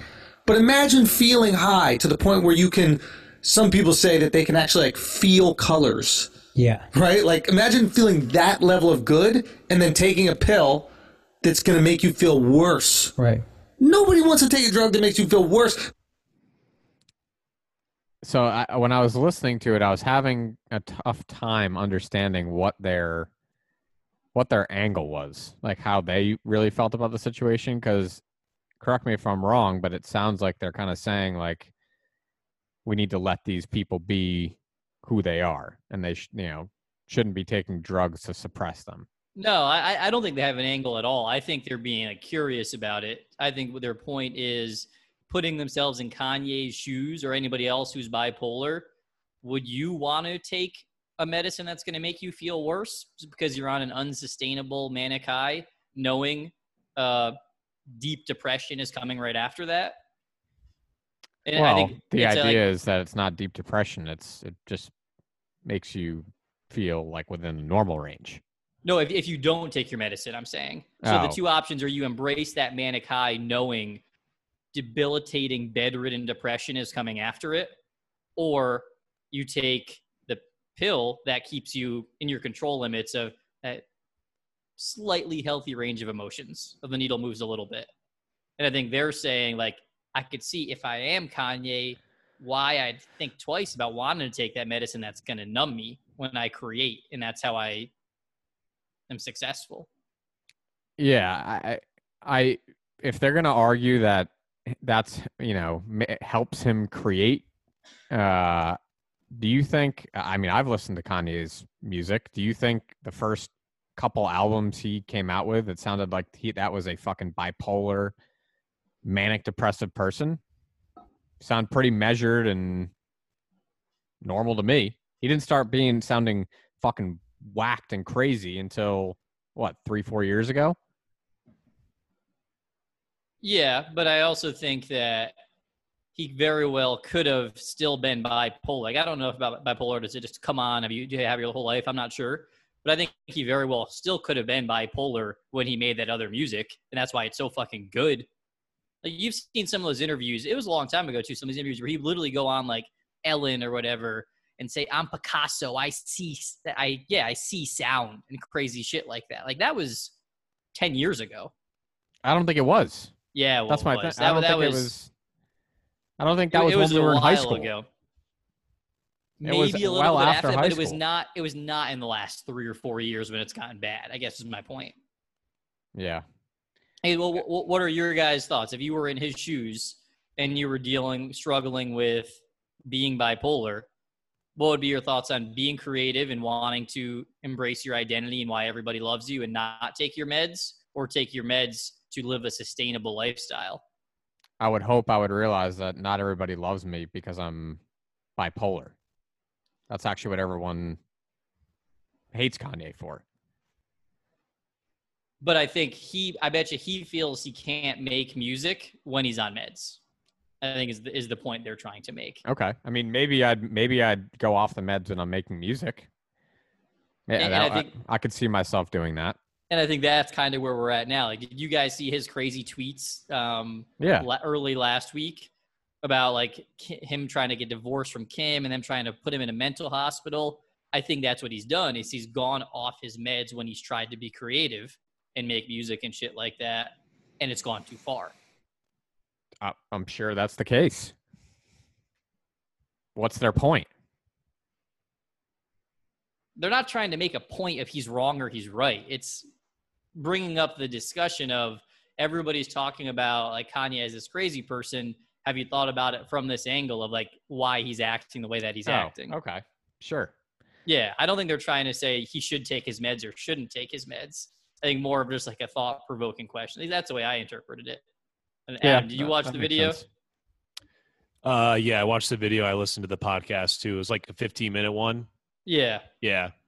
I mean, he's in his field, it's all about being creativity and being creative. And I think what's the comedian's name? Andrew Scholes. All right. So he used the example, like, if you're like a UPS worker, if you work for UPS, like, you're not really going to need to work off of feel and emotion. Yeah. But if you're someone in his position where it's all about creativity, it's all about how you feel. I mean, it's hard to justify taking something that takes away arguably his greatest trait. I think we can all agree on that the guy is the guy's music in the last 10 years, maybe more, probably more than that, because I didn't really catch on to Kanye until like the end of high school, is awesome. Like, his music is consistently awesome. And yeah, it's weird sometimes, but when you're weird is good with music. When you're that good at something, you're a little off. Yeah. Always. Like, whether it be an athlete, whether it be a musician, whether it be someone in business, that if you're super successful, not to say that you're not all there, but there's something that's hyperactive about you. Like, there's something, you have a little extra of something. And clearly, Kanye, there's something going on. And if you were in his position, would you want to curb that when trying to do the thing that you do best? And that's make music. And so here's my thing and this is why I was kind of trying to stress, like, hey, what's their point, right? Because I think this whole discussion stems from people, of course, like everything else, on Twitter saying, stop making fun of him. Stop making fun of him. Stop, like, laughing at this. This is really serious. He's mentally ill, right? To some degree, yeah. There's overlap with it. Yeah. That's all I saw. When he did, you saw the videos from the rally, right? Yep. It was the first wave was everyone going like, holy shit, like, what the fuck is going on with this guy? Like, mocking it because it was mockable. And then the second wave was everyone saying, don't you dare say that. you can't make fun of him because we think he's mentally ill. Do you think that you should be able to still make fun of the guy? I think the reason I liked that clip is because it shows that like mental health is so not black and white, right? Like it's not just you're a victim and untouchable. It's a combination of you're dealt a tough hand of cards, and you need to figure out how to manage that hand of cards throughout your life and make some decisions that are going to affect it one way or another. And that's what happens, then don't expect people not to react to it. And when you factor in the fact that he's in the spotlight that he's in, I think that also factors in too, because if you're going to go out there and you're just going to say crazy ass shit, you cannot expect zero blowback from that. You can't expect everyone to say, okay, well, I mean, he's bipolar and exactly. Let's hope he gets help. It's like, that's just not a human reaction. If you don't want that reaction, do your best to curb it. Hold it back. That's why don't post everything like in these. I mean, obviously, I know he didn't post that video of the Harriet Tubman thing, but still, he did it publicly and he did. The video was going out. He put himself in a position again, like I said, the spotlight. He put himself in the spotlight, and the opportunity was there to, for people to have an opinion about what he said, and it was a pretty consistent opinion. Like, you're fucking out of your mind with that comment. So you shouldn't get immunity at all. Right. So, and that's why I sent you the that tweet from that it singer. was disgusting. Halsey. Yeah, because that's what they do. That's what all the blue check marks do. Is they rush to defend and virtue signal, and also just say hey, don't forget about me too. I have mental illness. It's so bad. You are so fucking transparent and predictable. It just makes me want to vomit. And that's why I liked that podcast, because I don't think they defended him or tried to persecute him, but they talked about openly what might be going on in his head. Yeah. And just kind of threw the facts out there. And honestly, dude, if you were to put me in that situation as Kanye, I can see why it's a very difficult situation to manage. That's a notorious thing for people with bipolar is they take themselves off their meds because they feel too good. They don't think they need them. And then the spirals out of control. This is the last and longer of the cuts. So imagine the discipline that it must take. Yeah. Every time you start to feel good, you go, uh-oh, did I take my meds? I got to take my meds. And it's specifically called a mood stabilizer. So, if I took Allegra for allergies and I started sneezing more, I'd be like, I feel worse for the exact thing it's supposed to help. Fuck you. Mm-hmm. I'm not taking these meds. Mm-hmm. Here's a medicine that's supposed to make my emotions more stable, my mood more stable, make me more emotionally healthy, but I feel emotionally less healthy. Fuck the meds. And imagine this. Imagine you worked at UPS or something like that, right? Where you don't rely on your feelings in order to do the job effectively, right? Yeah. You could maybe take that. Yeah. That's understandable. Now imagine you work in a field where your feelings drive your creativity and your art.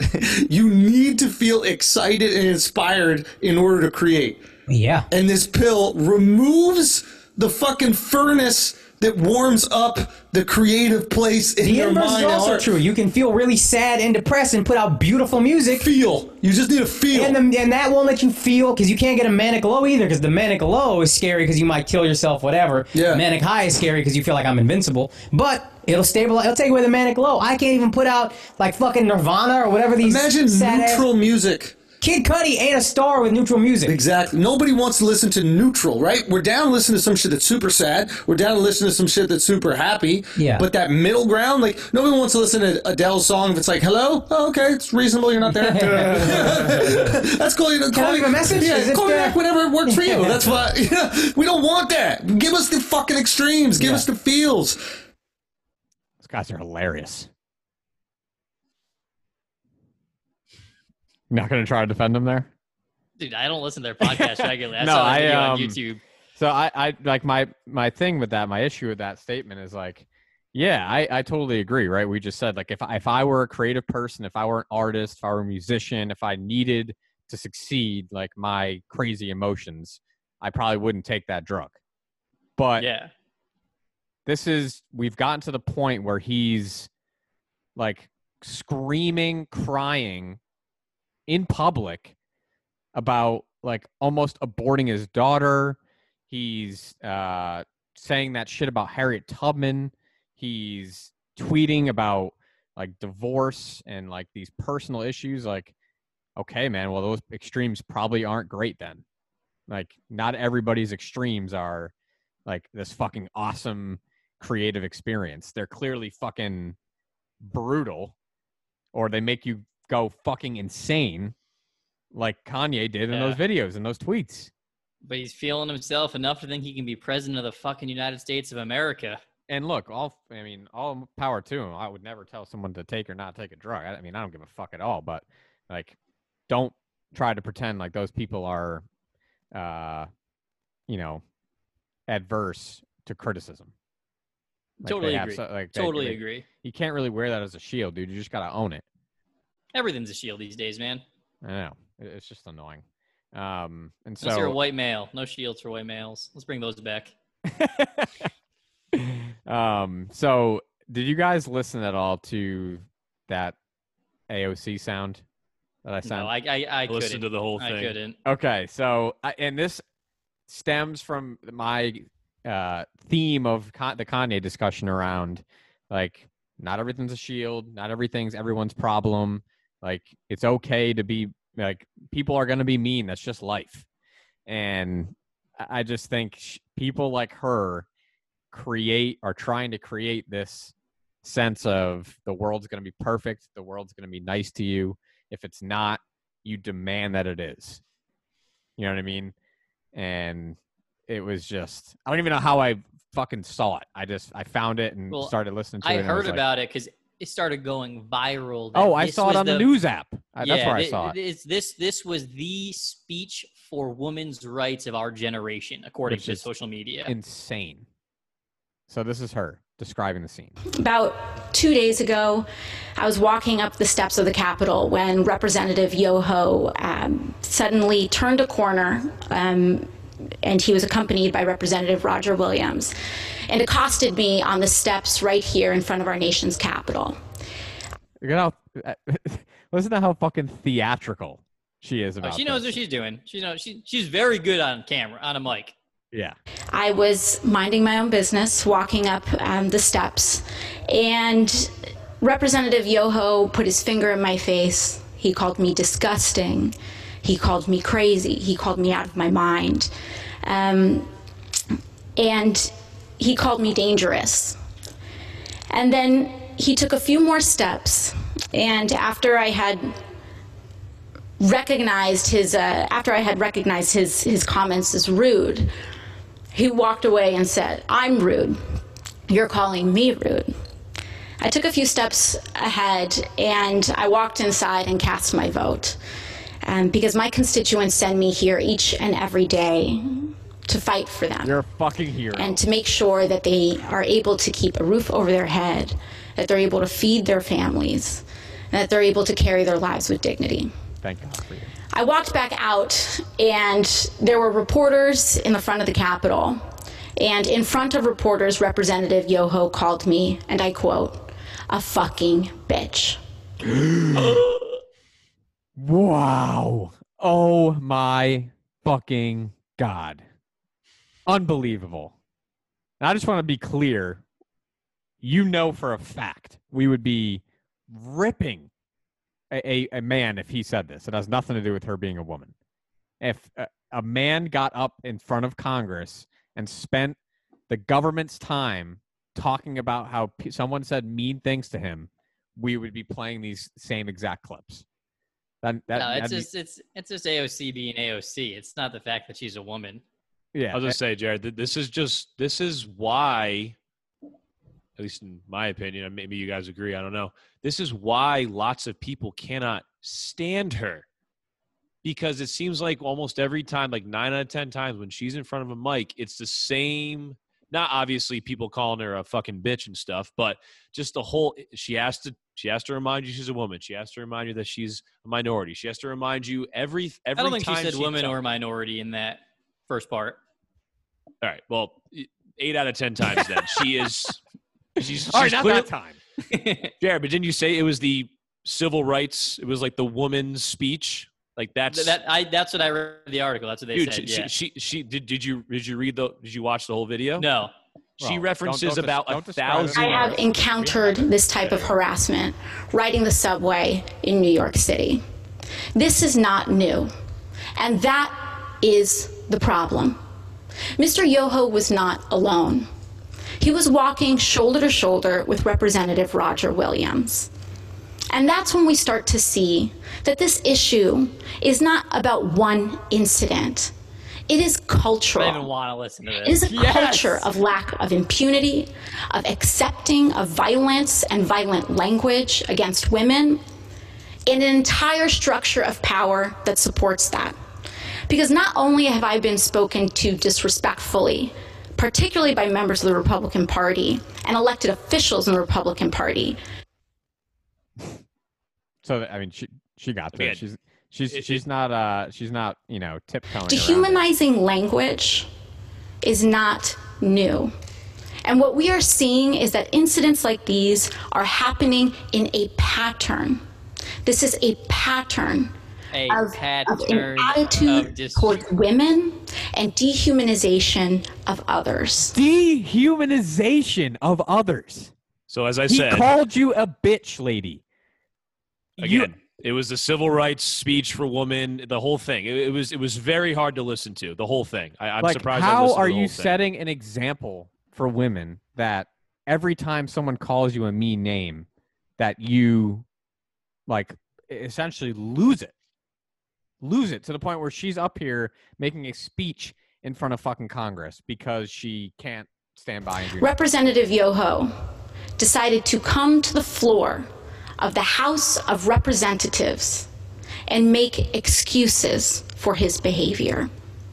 And that I could not let go. I could not allow my nieces, I could not allow the little girls that I go home to, I could not allow victims of verbal abuse and worse to see that excuse, and to see our Congress accept it as legitimate. So let me chime in with my thoughts on AOC, and I think this press conference, whatever you want to call it, it just nails it perfectly with how I've always felt about her. There's nothing she says from a facts perspective, I'm not talking math and policy, from a cards on the table perspective, that's wrong. He should not have called her a fucking bitch in front of these people. No, but let me finish my sentence. Let me finish my sentence. Hurry the fuck up. Now I'm going to slow down. But and it's the same with everything else that she talks about. She always at first has good intentions, and I agree with the first original point she's trying to make, and then takes it way, way, way, way, way too far, and it becomes about being a victim. Her comments, did you guys ever see the press conference or the Congress speech she made about if the Republicans were to have Jesus Christ come in and speak, they would consider him an extreme liberal lunatic or something like that? Did you guys ever see that? Can we talk now? I just asked you a question. No, I'm kidding. I didn't see that. So it was the same deal. She made a great point of, you fucks on the right, all you talk about is God and Jesus and all that. But if you were to have Jesus standing here in front of you saying the same words in the Bible that treat humans fairly, blah, blah, blah, blah, blah, you'd say he's extreme. And the point was spot on, but just like this, she took it way too fucking far. And that's what she does with absolutely everything. Which is why lots of people cannot stand her. I like her more than I don't like her, because I think she's the only politician with guts, despite her theatrics, to say what I think is the unpopular opinion, but the opinion of her delegates. And the opinion of the masses. What? It's not the opinion of the masses, in my opinion. I don't think it's the opinion of the masses. You think at all. the opinion of the masses is that there's a problem with dehumanizing women? No, well, so that's my point exactly. That's not the opinion of the masses. The opinion of the masses is you cannot call somebody a fucking bitch and it's not that you cannot. It's just that you shouldn't. Not. That's my point. That's the point I agree with. The theatrics afterwards, I do not agree with. Right, but Jared, the point took her 0.75 seconds to utter. I'm not defending the speech. I told you I didn't even want to listen to the speech. That's why I didn't before. How do you like her more than you don't? If she spent 15, dude, I spent forever. That was cringe listening to that and cutting it up, and she went on and on and on and on about someone calling her a name.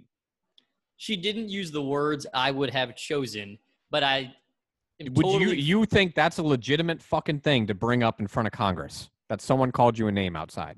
Do you think that was worth taking like 10 to 15 minutes of the floor at Congress to actually discuss that? If she had a point that wasn't he dehumanized, yeah. What would be the point? Well, yeah. If she ties that to a point of women being treated fairly in the workplace in a sensible manner, what does that have to do with it? Because she's in her workplace. But he didn't say it because she's a woman. He says it because they disagree and they don't like each other. He doesn't say that to anybody else. How do you know? That's what I'm saying. This guy could be saying that he could say fuck off to, every Democrat that walks up the Capitol Hill steps. But it's not the same thing. If we call a dude an ass, if we call a dude an asshole in the office, he is not offended. If you call a woman a bitch in the office, she's incredibly offended. It's not the same thing because of the reality of the situation, whatever that may be. Right. It's just that I agree with that part. Cares more about it. So she feels it's a legitimate, and again, she makes it's I had something that personally affected me. I was really offended by it. And now it needs to be everyone's problem. Now we need to accept that everyone deals with verbal abuse, and anyone that deals with verbal abuse shouldn't ever have to deal with it. And, there's just terrible people in the world. I agree with you. Ultimately, right, she says things that, yeah, of course. In a fucking perfect world, who wouldn't agree with you, AOC, that no one should have to be verbally abused? No fucking shit, yeah. Sherlock. Who the fuck wouldn't say that? But is that reality? Does it mean a goddamn thing when you say that? That's my point. No. And again, I think with all the theatrics, like Jared said, I think you make a great point there. When you just listen, if you're not really listening like intensely to what she's actually saying, and you get caught up in the theatrics, that's the reaction that people are going to have. Like, oh my God, what a titan of a lunatic. I think we would think that, but most other people, especially the Twitter mob that we reference so much, are like giving her a fucking standing ovation because of the theatrics, because she knows what she's doing. Like you said, she's great. She has a great way with words. I'll give her that. She's great at speaking. She's great at making speeches in general. She's she plays to the people, like you said, the delegates that she supports, and I would say that she's very popular amongst the mob. So she's I think just not rational for me. She's not, but her theatrics play into that whole thing. And if you just kind of casually listen to that speech, you're like, she's fucking right. That was fucking amazing. Yeah. I think some kind of rationality, right? I'm not saying I would ever vote for AOC for any serious position of authority or anything like that. I probably would not. But the reason I always have a small bit of, I don't think empathy would be the word, but a small bit of favoritism towards populists is they're the only people who aren't afraid to say fuck the establishment in politics. And yes, the way that women are treated in Congress may be 1/1,000,000th of 1% of the establishment, but all the other shit she talks about is pretty spot on with fuck the establishment. You guys are the problem. Nobody here is trying to actually help anybody. Yeah, and nobody knows how to say that in a constructive way. Everyone that says fuck the establishment is tear down what make everything that has made this country what it is. And that's why I don't consider myself a far left extremist by any means. I don't even consider myself that liberal.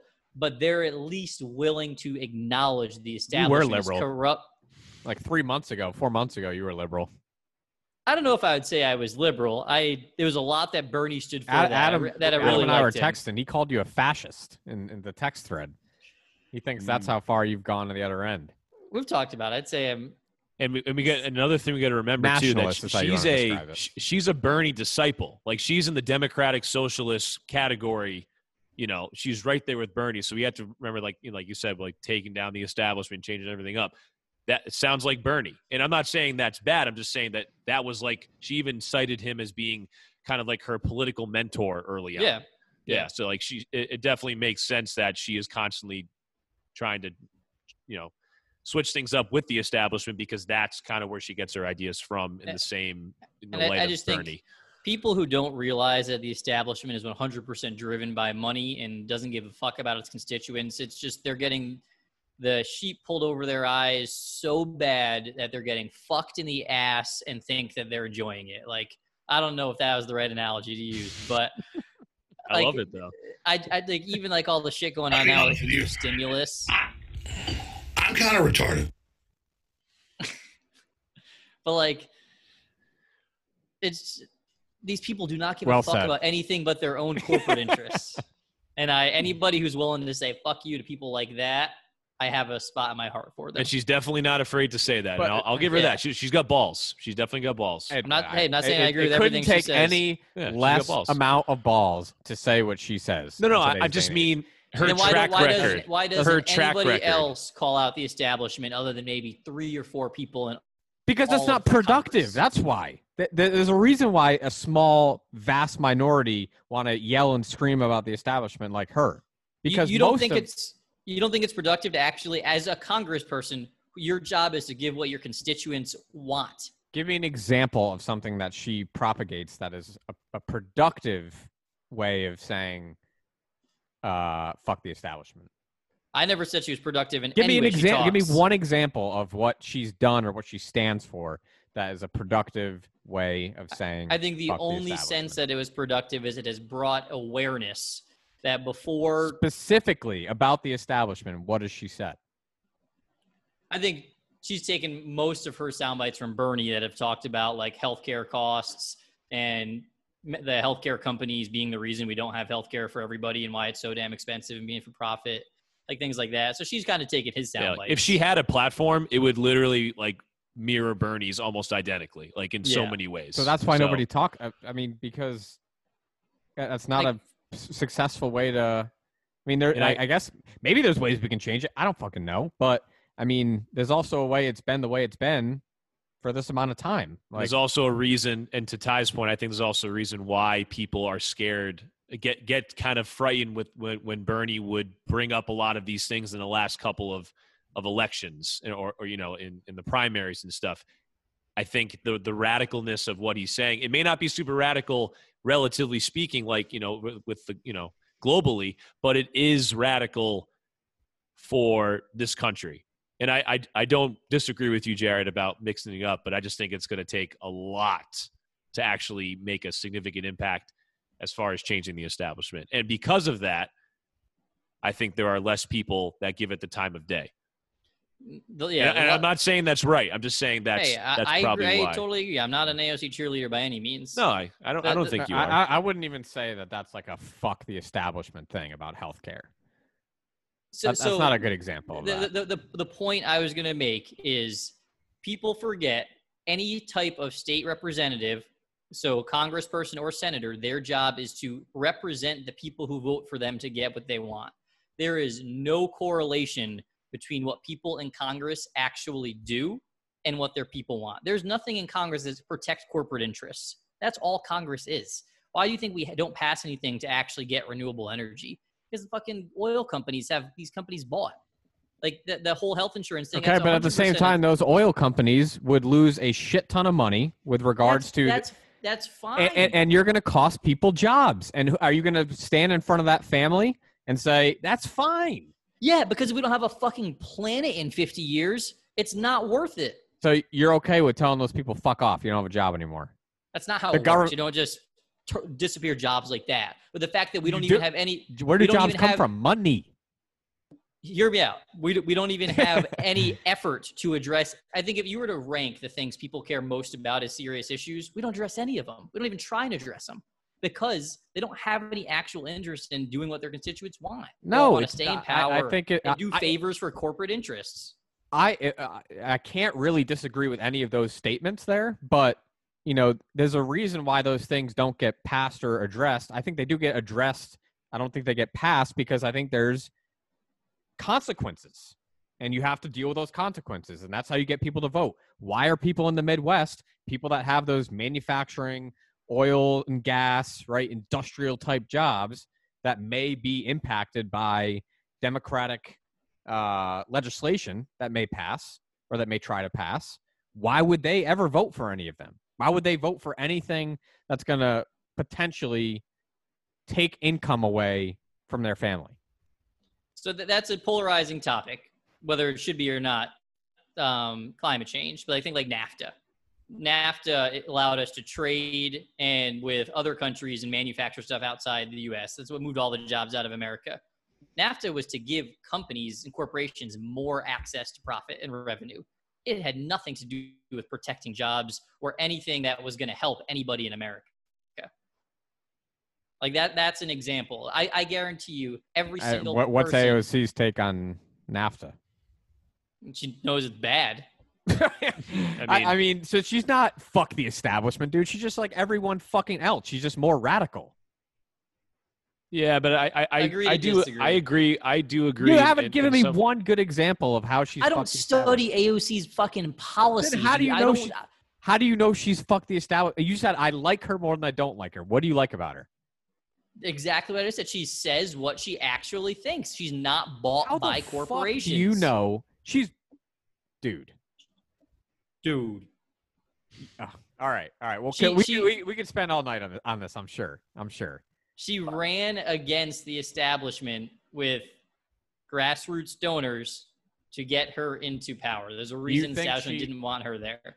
And you think that's because she's that good of a person that she cares for everybody and wants all these radical policies? If I were a politician, that's exactly what I would try and do. I would try and be a politician to make people's lives better. The same way a good leader in a company or a leader as a manager. Okay, and how does tries to make their players better? How does the climate crisis make your constituents that are on Earth right now? How does it make their life better? Because we won't have a fucking planet if we don't address it, dude. Okay, but you just said, so you think the people of New York are calling to her to address climate change? Or do you think that's just if I were to vote for a congressperson right now for my district, I would 100% want them to address climate change. Yes. As one of their agenda topics. And if you knew, let's just say hypothetical, if you knew that your job was no longer or your corporation was going to be affected that you work for, and you knew it was going to take money out of the bottom line, and you know what happens when the bottom line's affected, people get cut, and you're on you're a working class, middle class citizen of New York, how do you feel about that? I mean, it's a tough choice, right? But like, it's not black and white. It's not a tough choice for anyone. Why would you want to give up your job because it's not black and white. It's not all jobs disappear and no new jobs come up when we're inventing new green technologies. You know how it works in corporate America better than anyone. You know, as soon as they lose a dime, who's going? It's not profits. It's not. It's not that's CEO's not salary. I get it. Would I want to be in an oil company? Absolutely not. I just think you need to consider the other side of the coin. I do, and to me, and obviously, like I'm one person, but the fate of our planet is more important than jobs, than a specific amount of jobs and corporate profit in oil and gas. Dude, why does it matter if our planet literally can't grow life on it in 100 years? Well, that's not.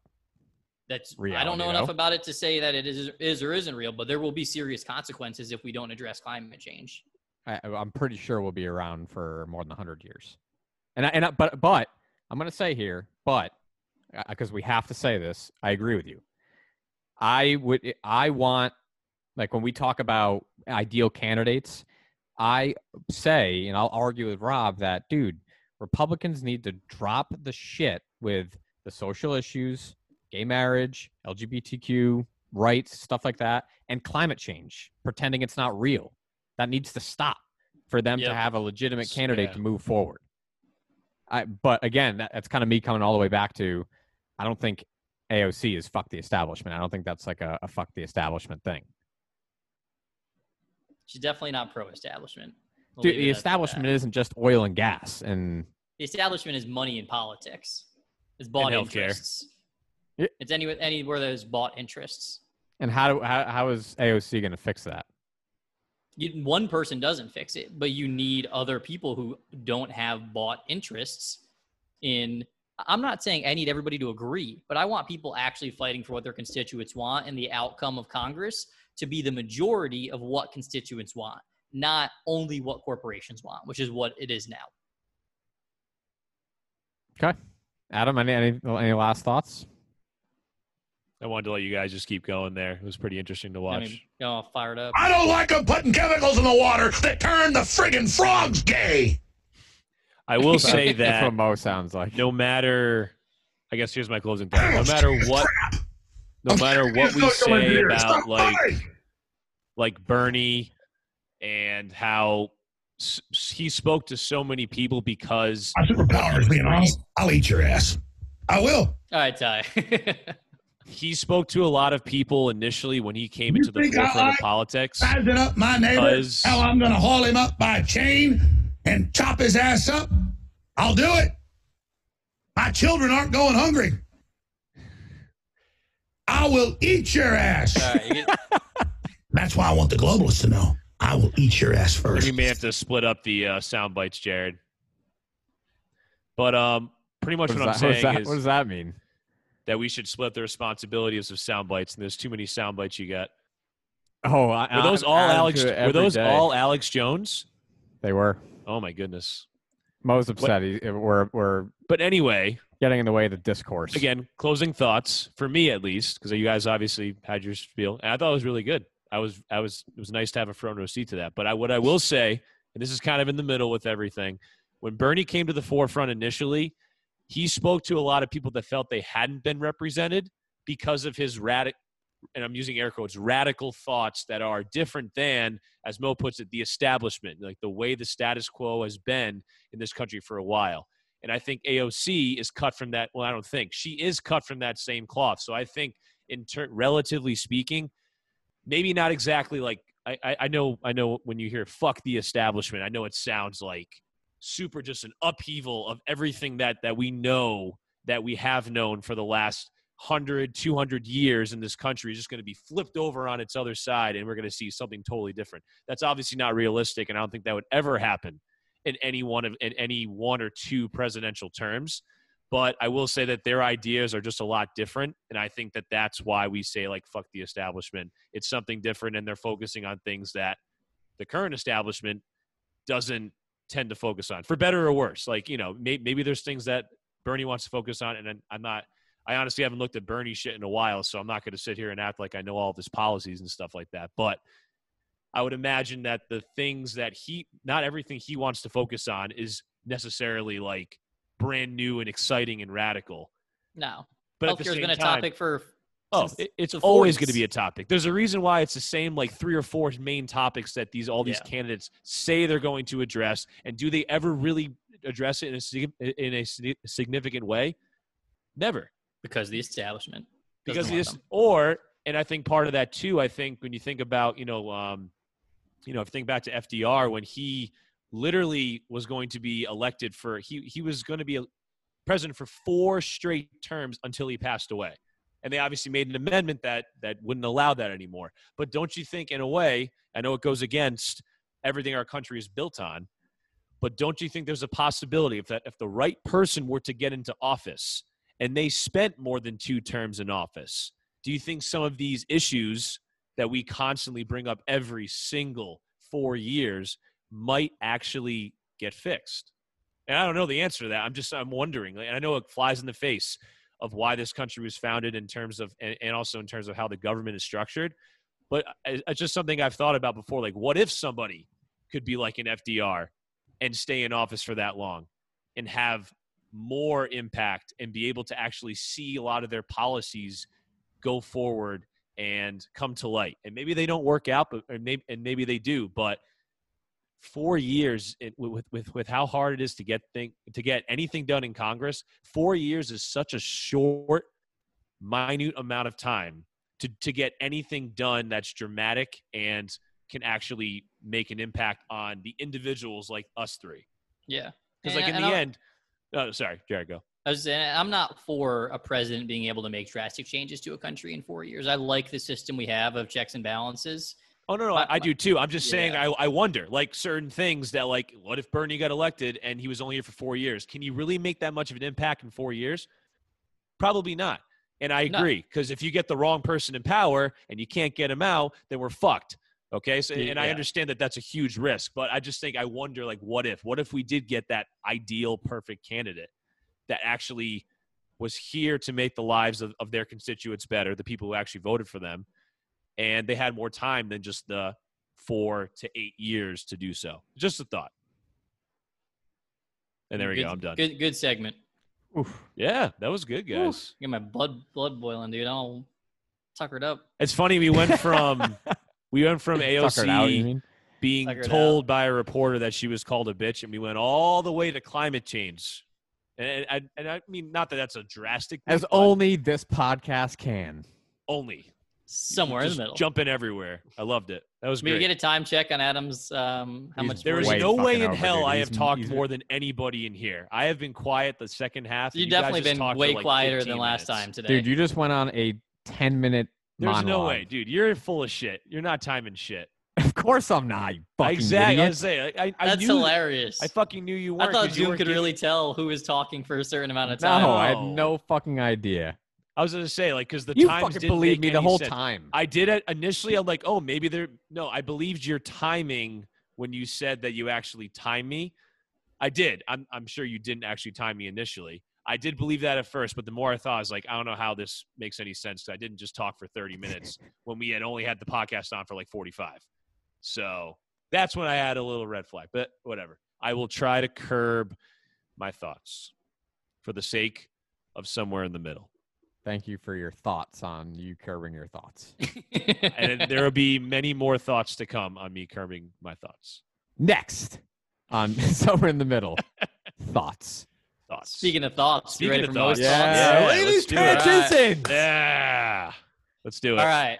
So for a format for Mo's thoughts, I was thinking about this earlier today. So I'll give an update on what's going on in Mo's life. You already told us this, dude. You gave us this whole thing. Nah, last time my shit was kind of stupid. I know, but you opened up with saying, all right, here are my thoughts on Mo's thoughts. Here's how it's going to go. It's going to be Hey, we talk a lot about a thoughts little on bit thoughts about here. A lot of thoughts. It's going to be a little bit about, Mo's experiences, my life, and things that happen to me. And then it'll also be part, like, just crazy introspective thoughts. Is that what you're going to say? So it's evolved since then. Oh, This is okay. So Get that fly. Mo's life, Mo's thoughts. That's what it's going to be. So I'll talk about my life, and then I'll talk about a topic that's deep. All right, hurry up. All right. So I have not secured a date yet. First update. I know, disappointing. We should have put a bet on this so there could be like some kind of punishment if you didn't actually get the I won't make excuses. I'm still working on it. But I do want to talk about my dating life and how it's changed in 7 days. Because it is changed for a 180. Yes. So Oh, the God. analogy I would make is a grandparent who survived the Great Depression and then had a job and started hoarding shit in their basement and house, not knowing if they would ever need it. So that's kind of what's happened to me with Hinge, because I literally didn't see anybody better than a 3 for 3 years and never got matches. And now I'm currently trying to juggle, let's see the latest number of conversations at one time. And I think I've bit off more than I can chew. Hey, it's numbers, baby. Quantity, not quality right now. I currently have 18 open conversations. Let's go. That just sounds overwhelming. It's incredibly overwhelming. I don't remember. You're gonna start like morphing conversations into each Dude, other. I don't remember who's who. I don't remember anything about anybody. So I think my first week back in the game, I got a little carried away. I think it's going to be more.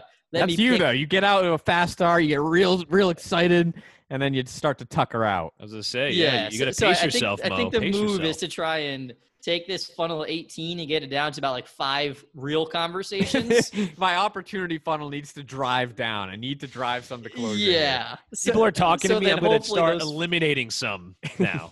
Well, maybe I can cut out the 6s. You know what I mean? I was just pumped to see anybody better than a 3. I was swiping right on everyone. So would you say that of those 18, you can find 5 that are 7 and above? I would say 7 and above. Yeah, definitely. Dude, if Like, you can get a 6 to go on a date, there's nothing wrong with that. Yeah. No, I mean, I'm not I don't saying think there's anything anything wrong with. I'm not saying there's anything wrong with 6s. I'm saying if I need to cut from 18 to 5, I got to do it somehow. We are cool with the 6s. I know, but you everyone. should leave a 6 or 2 kind of to have in the hip pocket. Yeah. Sure, That if you sure. start I'm striking not. out with the Yeah, I'm not 10s. expecting. I'm not matching with 10s. I'm not giving myself that much credit. 7s and 8s probably. Well, you said Um, last week that if you were a girl, you would see yourself as a 10. No, Adam said. You said you see I would yourself. say as a No, 10. you also said that. You're like, no, actually, yeah, you're right. Like if I looked at myself from a woman's perspective, you then, did yeah, say I'm that. a 10. You're right. You did say Not that. on a dating app. I think I'm a 10. A dating app, I think I'm like 6.5. But yeah, so definitely bit off more than I can chew. Been enjoying it though. So looking forward to seriously setting up some dates for the next week or so. Been having How good many, conversations. How many dick pics sent so far? So on that topic. Oh my god! So I took a screenshot of this. I didn't No, send dude, them- do not show us your dick. This is not my dick. No This is beans. not my dick. Keep the dicks off the podcast. Let me pull up my photos. So this is somebody. Not I've also show been us your dick. dabbling a little bit. That's gonna be in one I have to in- cut up on in that's Tinder awesome. and Bumble. So the 18 is actually light. I've got Tinder and Bumble combos going on too. So this was a chick I met on Bumble last Friday. Swiped. I don't have her picture. Actually, I'll show you her picture. I can pull up the app. I want to get your thoughts on her picture All right, first. Jared, before you show us, what would you rate her based on her picture? I would say 7.5. Okay. Yeah, 7. I'm just curious. 7.5. Before we look. So The one on the right, right? It's the older one. So you've got, so this is her, like, looks pretty normal, like HR at GE. Pretty normal looking lady. 32, dude. You're going for the older crowd, huh? Like, all right, she's cute. So I match. And then I look at her profile because she was answering me like one-word answers. I was like, this is weird. Yeah. So I'm gonna read you her profile. Recently single, not looking for anything serious. Winky face. Don't be Oh. shy. Just looking for mutual fun, not small talk. Don't bore me. Not bad so far. Let's see what you got, devil horns. I do Jesus love a man who Christ. shows off. Wink face.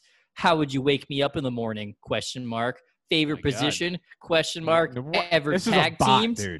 Yeah. This is a dude, bot, There's no dude. way this is real. Nobody would actually put that. That is a bot. Yeah. Maybe it is.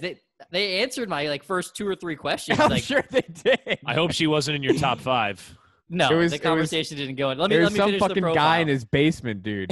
Let me Typing finish the fast. profile. So ever tag teamed, favorite place to finish? Question mark. Uniforms are always a plus and love a man with toys. Always down to trade vids. Kick is easiest. How did you think this was real? I mean, dude, I think there's people really that horny on Tinder. Just like these Not ones that hoes. work at GE and look like her. Not that she's smoking hot, but she's a good-looking girl, looks perfectly normal. She is not like that. Okay, agreed. The conversation did not go far. After her one-word answers, I was kind of like, all right, I'm not into toys and dressing up and shit like that. So I cut it off. I'm glad you didn't go any further with that. But yeah, I didn't think she was a bot. I thought she was just a total kink shop. Just a As sex gullible as they demon. come. Not my taste, anyways. I'm not into shit that weird. DPs and fucking toys and costumes, not my style. I could see you with one of those You gag balls in almost- your mouth. You almost sent her your dick, Jared. Think about that. No, I You did not. almost sent a dick pic. If she would have offered up nude videos and the conversation Videos? went there. How about nude? Not just nude pics. You need Well, the I- videos. pics too, but she mentioned like videos in her profile. If she would have offered up nudes, I also she do would have porn 100% upon gotten request. a dick. Oh, I was my like, holy God. shit, I fucking hit the jackpot here.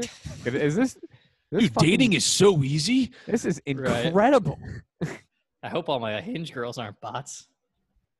Oh, No, they're man. not. None of them. Don't. None of them have kinky profiles. Yeah. All right. So continuing Mo's thoughts. So we'll continue to update how my dating life is going. That's going to be part of Mo's life every time. We'll talk about it. Hopefully, it gets more interesting as So I that's figure part out of some the creative Mo's life. segment. Yeah. So Okay. some creative COVID friendly dates is what I need to come up with over the next couple of days and get some dates going. Yeah, how are you gonna have a COVID friendly date? That's a fucking good question. What are you gonna? What does that even mean? What are you gonna give her this fucking stiff arm if she goes in to get a kiss from me and it's like, whoa, bitch, whoa, no, 6 feet, I, 6 feet. I wasn't getting at that. I was getting at like even a place to meet up. Like I bet you most girls aren't down to just go hang in a stranger's house and like. Of course not, you idiot. You go to an outdoor place to grab a drink. So Jared, there's these That's things. what I mean. You There's gotta these do it places quick, called dude. restaurants. Oh, I'm talking to two real Casanovas on the other fucking line here. I'm saying you got to do it quick because the summer's going to be over before you know it, homie, and then COVID's still going to be here, and then you're really not going to have anywhere to go. My funnel's That full. second wave's I'm going to be, closing dude. That mode. second wave's almost here, man. You got to act fast. All right, back to business. Agreed. So I'll speed things up. So, second part of Mo's life is what did Mo eat? And I'm going to talk about one food that blew my fucking mind every week. Okay. So this one, have you guys ever heard of a torta? Yes. Dude, it was one of the best things I've ever had in my life. So it's like a Mexican panini. So this place down the street, actually it was where I send you next to Sura, next to that place. Mm-hmm. So it's French bread, refried beans on it. I know you're not the refried bean guy, Ty, but then pulled pork, chorizo, cheese, avocado, chipotle mayo, pressed like a panini. That sounds amazing. It was orgasmic. It was so fucking good. I'm like, God, I want one for breakfast. It was I'd love it one was for so bomb. bomb, dude. I'd All love right, one so for that breakfast. was what Mo ate this week. The other Mo thoughts. So Critical thoughts so far. Real. they're not supposed to be critical. Yeah, I had a Fucking different. kidding. I had a different interpretation of what most thoughts would be, but this is still good. This This is isn't way bad. better than that would have So been. my last thought is like a serious topic. I want more of the less serious topics. Yeah. Okay. I want your real raw thoughts are fascinating with just how normal. All right, as they long are. as it's entertaining. It's definitely entertaining. So the other Mo thoughts are, so I finished my Bourdain book yesterday, which is Wow. good. Yep. Good for you. So powered through it because it was a library rental and I only had till Sunday night before it Hey, expired. still. So I had to power through. I'm glad you realized that 50 pages is not that daunting of a task in a week. We'll see if I finish another book in the next 5 years. You didn't But- enjoy it though? I did. I really enjoyed it. It was very good. The reason I'm bringing it up is it got me like totally just hooked on thinking about food. So I started watching Chef's Table. Have you guys ever watched Chef's Table on Netflix? No, Nope. I don't think so. Dude, it is literally food porn.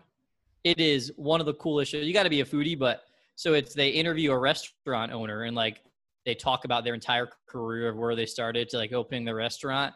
It's like 4K, incredible picture, like done really, really well. And it totally re-inspired me that I need to figure out a way to get into a food business. Oh God. So I'm not quitting my job or anything, but I'm I've making heard this it. before. You're gonna All be right. like Adam in the lumber mines once you get into the food industry. It's like- Let me finish. Let me finish. I understand. And the whole thing about Kitchen Confidential, the whole book is about how much working in a restaurant blows. So it doesn't glorify. I do not want to work in a restaurant. But I've been saying this for a couple of years now. I want to open up a food pop-up as a side hustle and sell food at like farmers markets and shit like that and just get to make bomb food. What would be your focus for the food? I don't know. Whatever speaks to me. Should it just be a revolving door menu like Yeah, every day? it'd be a pop-up. So you'd go do a farmer's market or an event, and you could do Mexican one day, and if it sells well, you keep selling Mexican. I don't know. You gotta But get some rest. Is it gonna be sous Think vide you're that based? good of a cook? I think I could be if I practiced. I don't cook cool shit because like I try and eat pretty healthy. But if I were to like try and make something bomb and got a lot of practice, I think I could be a bomb cook. That's what I mean. Like I can't watch those shows anymore because they make me like hungry, and I just want to eat. That's exactly what happens. And it's always like it- disappointing when you know you can't replicate what's being made in front of you. Yeah. I watched an episode on ramen, an episode on milk, like I a love bakery in ramen. New York. And then what the fuck was the other one? Oh, this lady, dude. This one spoke to me. Actually, I got a note about it on my notepad. This lady started as a baker making bread and then became a mozzarella maker. This woman, the way she spoke about making bread and making mozzarella spoke to my soul. No lie. Talking about the bubbles in the bread, the crevices, the shine, and the amount of passion she had for making these foods and learning how to do it and moving to Italy to figure it out the right way and thousands of hours of practice, like, tickled my dick. I'm not going to lie. I love all the deleted ways Hinge that- off his phone after he watched that. Yeah, No, I don't fucking need this shit. Yeah. I love how Jared's descriptions all involve orgasms, porn, and his dick. Literally everything you said so far has involved one of those three things. Mo thoughts with one central theme. It involves my dick. It all comes back to the bean. But her current job is she literally makes fresh mozzarella at a mozzarella bar in an Italian restaurant and makes charcuterie for guests at this like little bar around her charcuterie station. It's like, I would dude, eat so much fucking cheese that I would fucking Would poop die. for days. I'd die. How see they were talking about all the different prosciuttos they bring in. They're trying 17-month versus 24-month versus 36-month. Dude, it was my heaven. It was my heaven. So that was Chef's Table, and I actually dreamt about Chef's Table all night last night while trying to sleep. So that was part of most thoughts this week. All right, do we want to get into the deep topic, or do we want to save it for next week? It's already 9:10. It's been our I think we longest know your episode. answer. Yeah, dude. I'm surprised you haven't yawned yet. I get a fucking 7 a.m. call tomorrow too. That's pretty early. Well, All right, I up guess to we're you gonna save it. guys. We can do the abbreviated version now, or if you want the full effect. All right, let's do the abbreviated version because it's just- fresh. It's I would fresh. say at the very least, just give us a teaser or something. So the whole thought. It's fresh and in my head. Let's go. Yeah, well, the emotion stuff. This one's emotion driven. The thought is really coming to terms over the last year or so of my personal and corporate life with what we've been told and kind of the corporate culture we're educated on at work, and they kind of get you to believe is a thing, is nothing but a veneer. And corporate culture is a complete load of bullshit, and it's really just a compilation of people with their own self-interest making decisions that don't give a shit about people at all, and there's no loyalty. And I'm going to give you some examples. And this happened today, and it kind of it's another example of just makes you fucking hate everything corporate America stands for. I do. So did you know that he's a fucking national account manager now? Yep. So Adam, this guy, if I had to guess, probably been with Schneider 20 years, VP. Everybody I know liked him. I don't have any reason to believe he wasn't doing a good job. He got a new boss. I asked Matt Mers about it today because I knew I wanted to talk about it. He got a new executive as a boss. They didn't agree on things. They saw things differently. He pushed out this guy who had been there 20 years, and he's now a job one level above what Tyler does. And I'm sure still makes good money and has a good job and all that.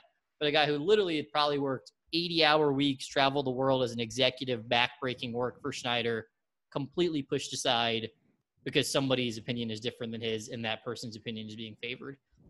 And I've just seen that so many times, and just I figured he just sucked at his job. That's not what Matt said. Matt said everybody loved him. It was that new dude, the new SVP who came in, who wanted to do things differently and get his own influence on the position. So he eliminated Brian West's position, and Brian West sat in limbo for 4 months until he got this job.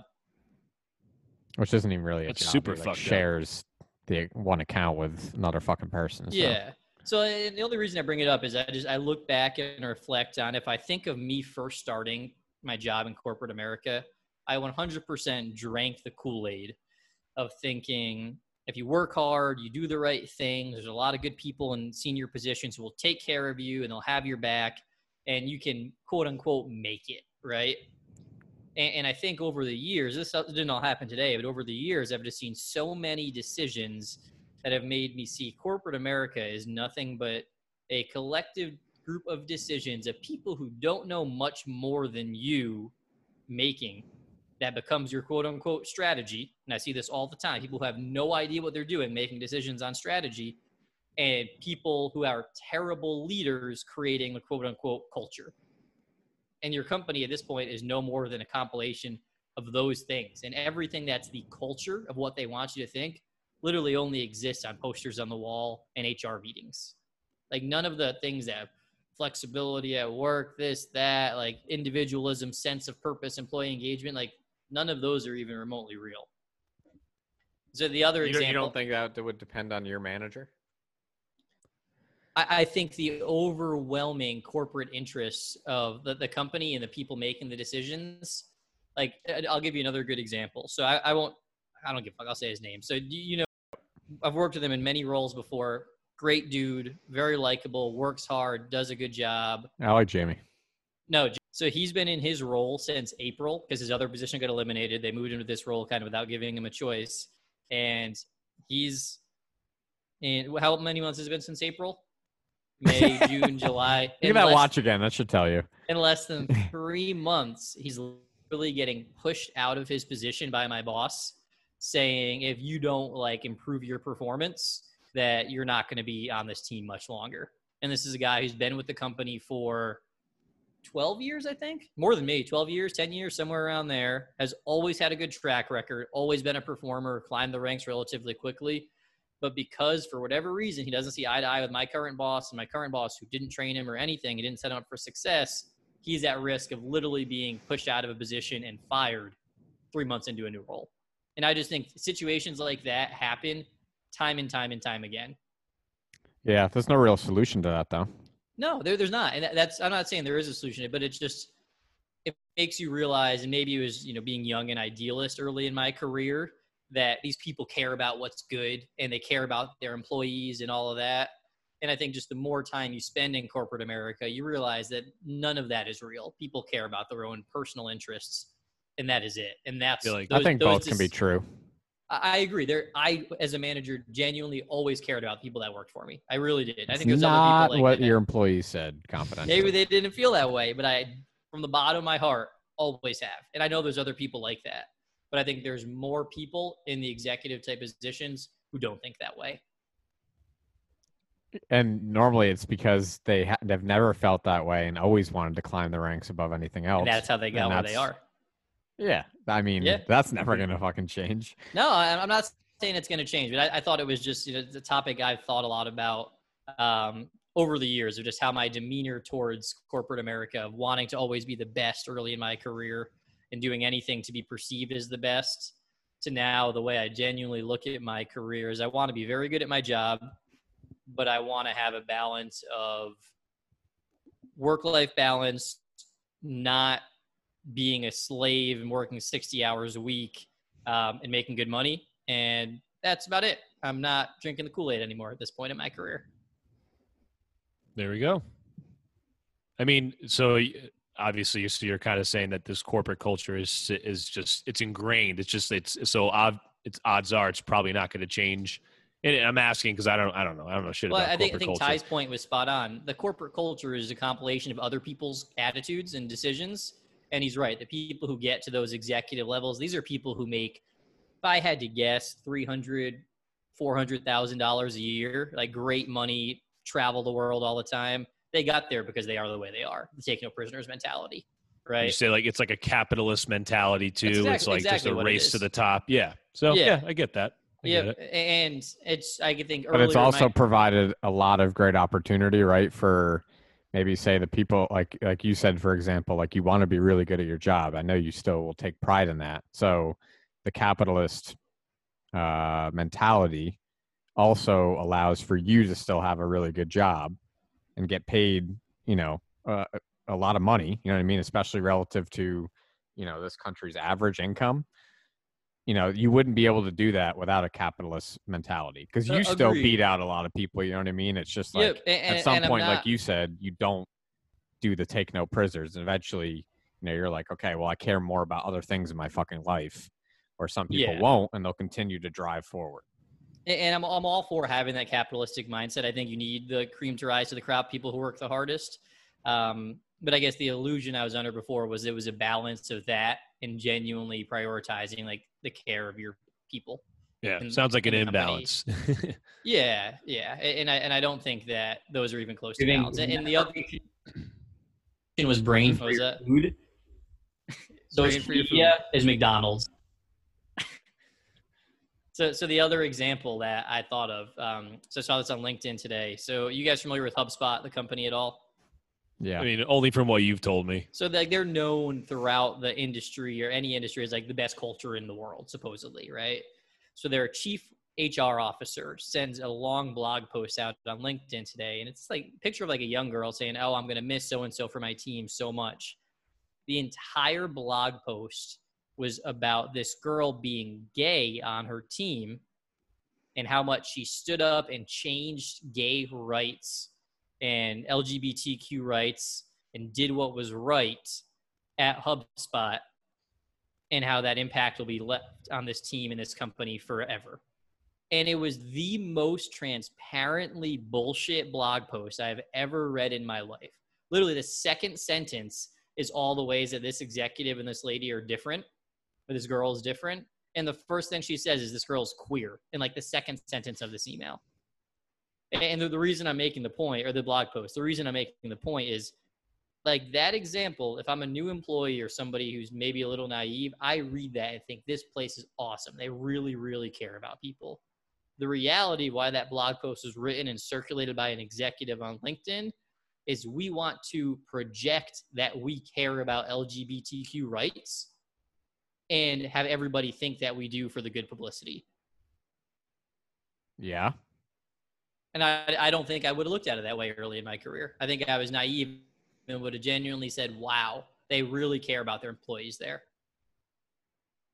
Yeah, I mean, I would say you got to know that all along. I sipped the Kool-Aid. I was naive. Yeah, well, that's the same exact thing we talk about with politicians and politics, is saying one thing just to, even like with corporations and statements, like saying one thing and then doing something else completely different. And not that company is doing something completely different, but they're not doing anything different than the other companies who don't make a statement about it. That's what today's society is one person makes a statement and everyone else is like, well, fuck. Just like Dan's fucking attitude. Well, fuck. Now I have to say something or else I'm going to look like I don't care about it. And then it's just this waterfall effect. Yep. Slippery slope. Adam's checked out. Slippery slope. Oh, I'm listening. I think it's all very interesting. I mean, it's cool because, like, obviously, Jared, you in the time that you've been at Schneider and then Tulip and then back at Schneider. I mean, I feel like, I think it's safe to say that you've seen a lot in the amount of time that you've been there as an employee for Schneider. So I feel like what's behind the curtain. Yeah, and again, like, and you've done enough where I think some people who have been there the same amount of time as you may not have that perspective yet because they haven't done as much. There hasn't been as much diversity in what they've done compared to what you've done. So you've seen all. If they don't the ins and realize outs, it, it's just because they're not aware. Exactly. Yeah. I mean, like, again, eventually, if that person gotta is be there self-aware. for another, if they're there another 4 or 5 years, maybe they start to see it. But because of how different your jobs have been there and how much you've bopped around, and also going to Tulip and then coming back, you've seen it just as well as anybody could see it at age 29. So yeah, I think you have a really good perspective on that, and I definitely understand what you're saying. The only thing I would add is I think, like, to echo that same point of like how I looked at things 8 years ago whenever I graduated college, 7 years ago versus now. Like, if you would have asked me then, I would have thought somebody who's an SVP is the fucking coolest person in the world because they're an SVP then. And I think how I look at them now is I almost feel bad for them, that they're these power hungry people with no family lives, work-life balances, who care about. Well, why would you that's a natural thing. Like, why you don't know anything about an SVP before you start working. So why wouldn't I you just have remember, this? like, you remember like the early like Intel sessions and stuff at work, like you'd have somebody come up and like they'd be a good speaker, they would talk about their career, be like, wow, they made it. That's what I look at. They made it, right? They must be happy, they make a lot of money, they made it. And now I look at it as genuinely like those people, maybe it's obviously their choice to make the decisions they want, but I think they did life wrong. I think they're clearly not happy. Oh, I don't think different for everybody, right? Yeah, maybe they are happy. Maybe they like fucking working hard, and it's all they care about. They don't really care about having. Agreed. We all I have think they're different. crazy. Yeah, definitely doesn't seem as engaging and interesting what you see some other people do where they just work their lives away. But again, some people are just wired that way. So we'll have to work on getting an SVP on the podcast at some point. See how that goes. Jared, why don't See you if we get get on them that? in You got first. connections at Tulip. Oh God, get those fucking scumbags on here. You wouldn't be able to be politically correct with them. No, dude. They're the biggest fucking crooks I ever met. You'd still kiss their ass. No. Still wear their They clothes. still wear their fucking gear. If it's free, it's for me, man. All right, Adam, sign us off. Love you guys. No. Oh, love you guys. Thank you.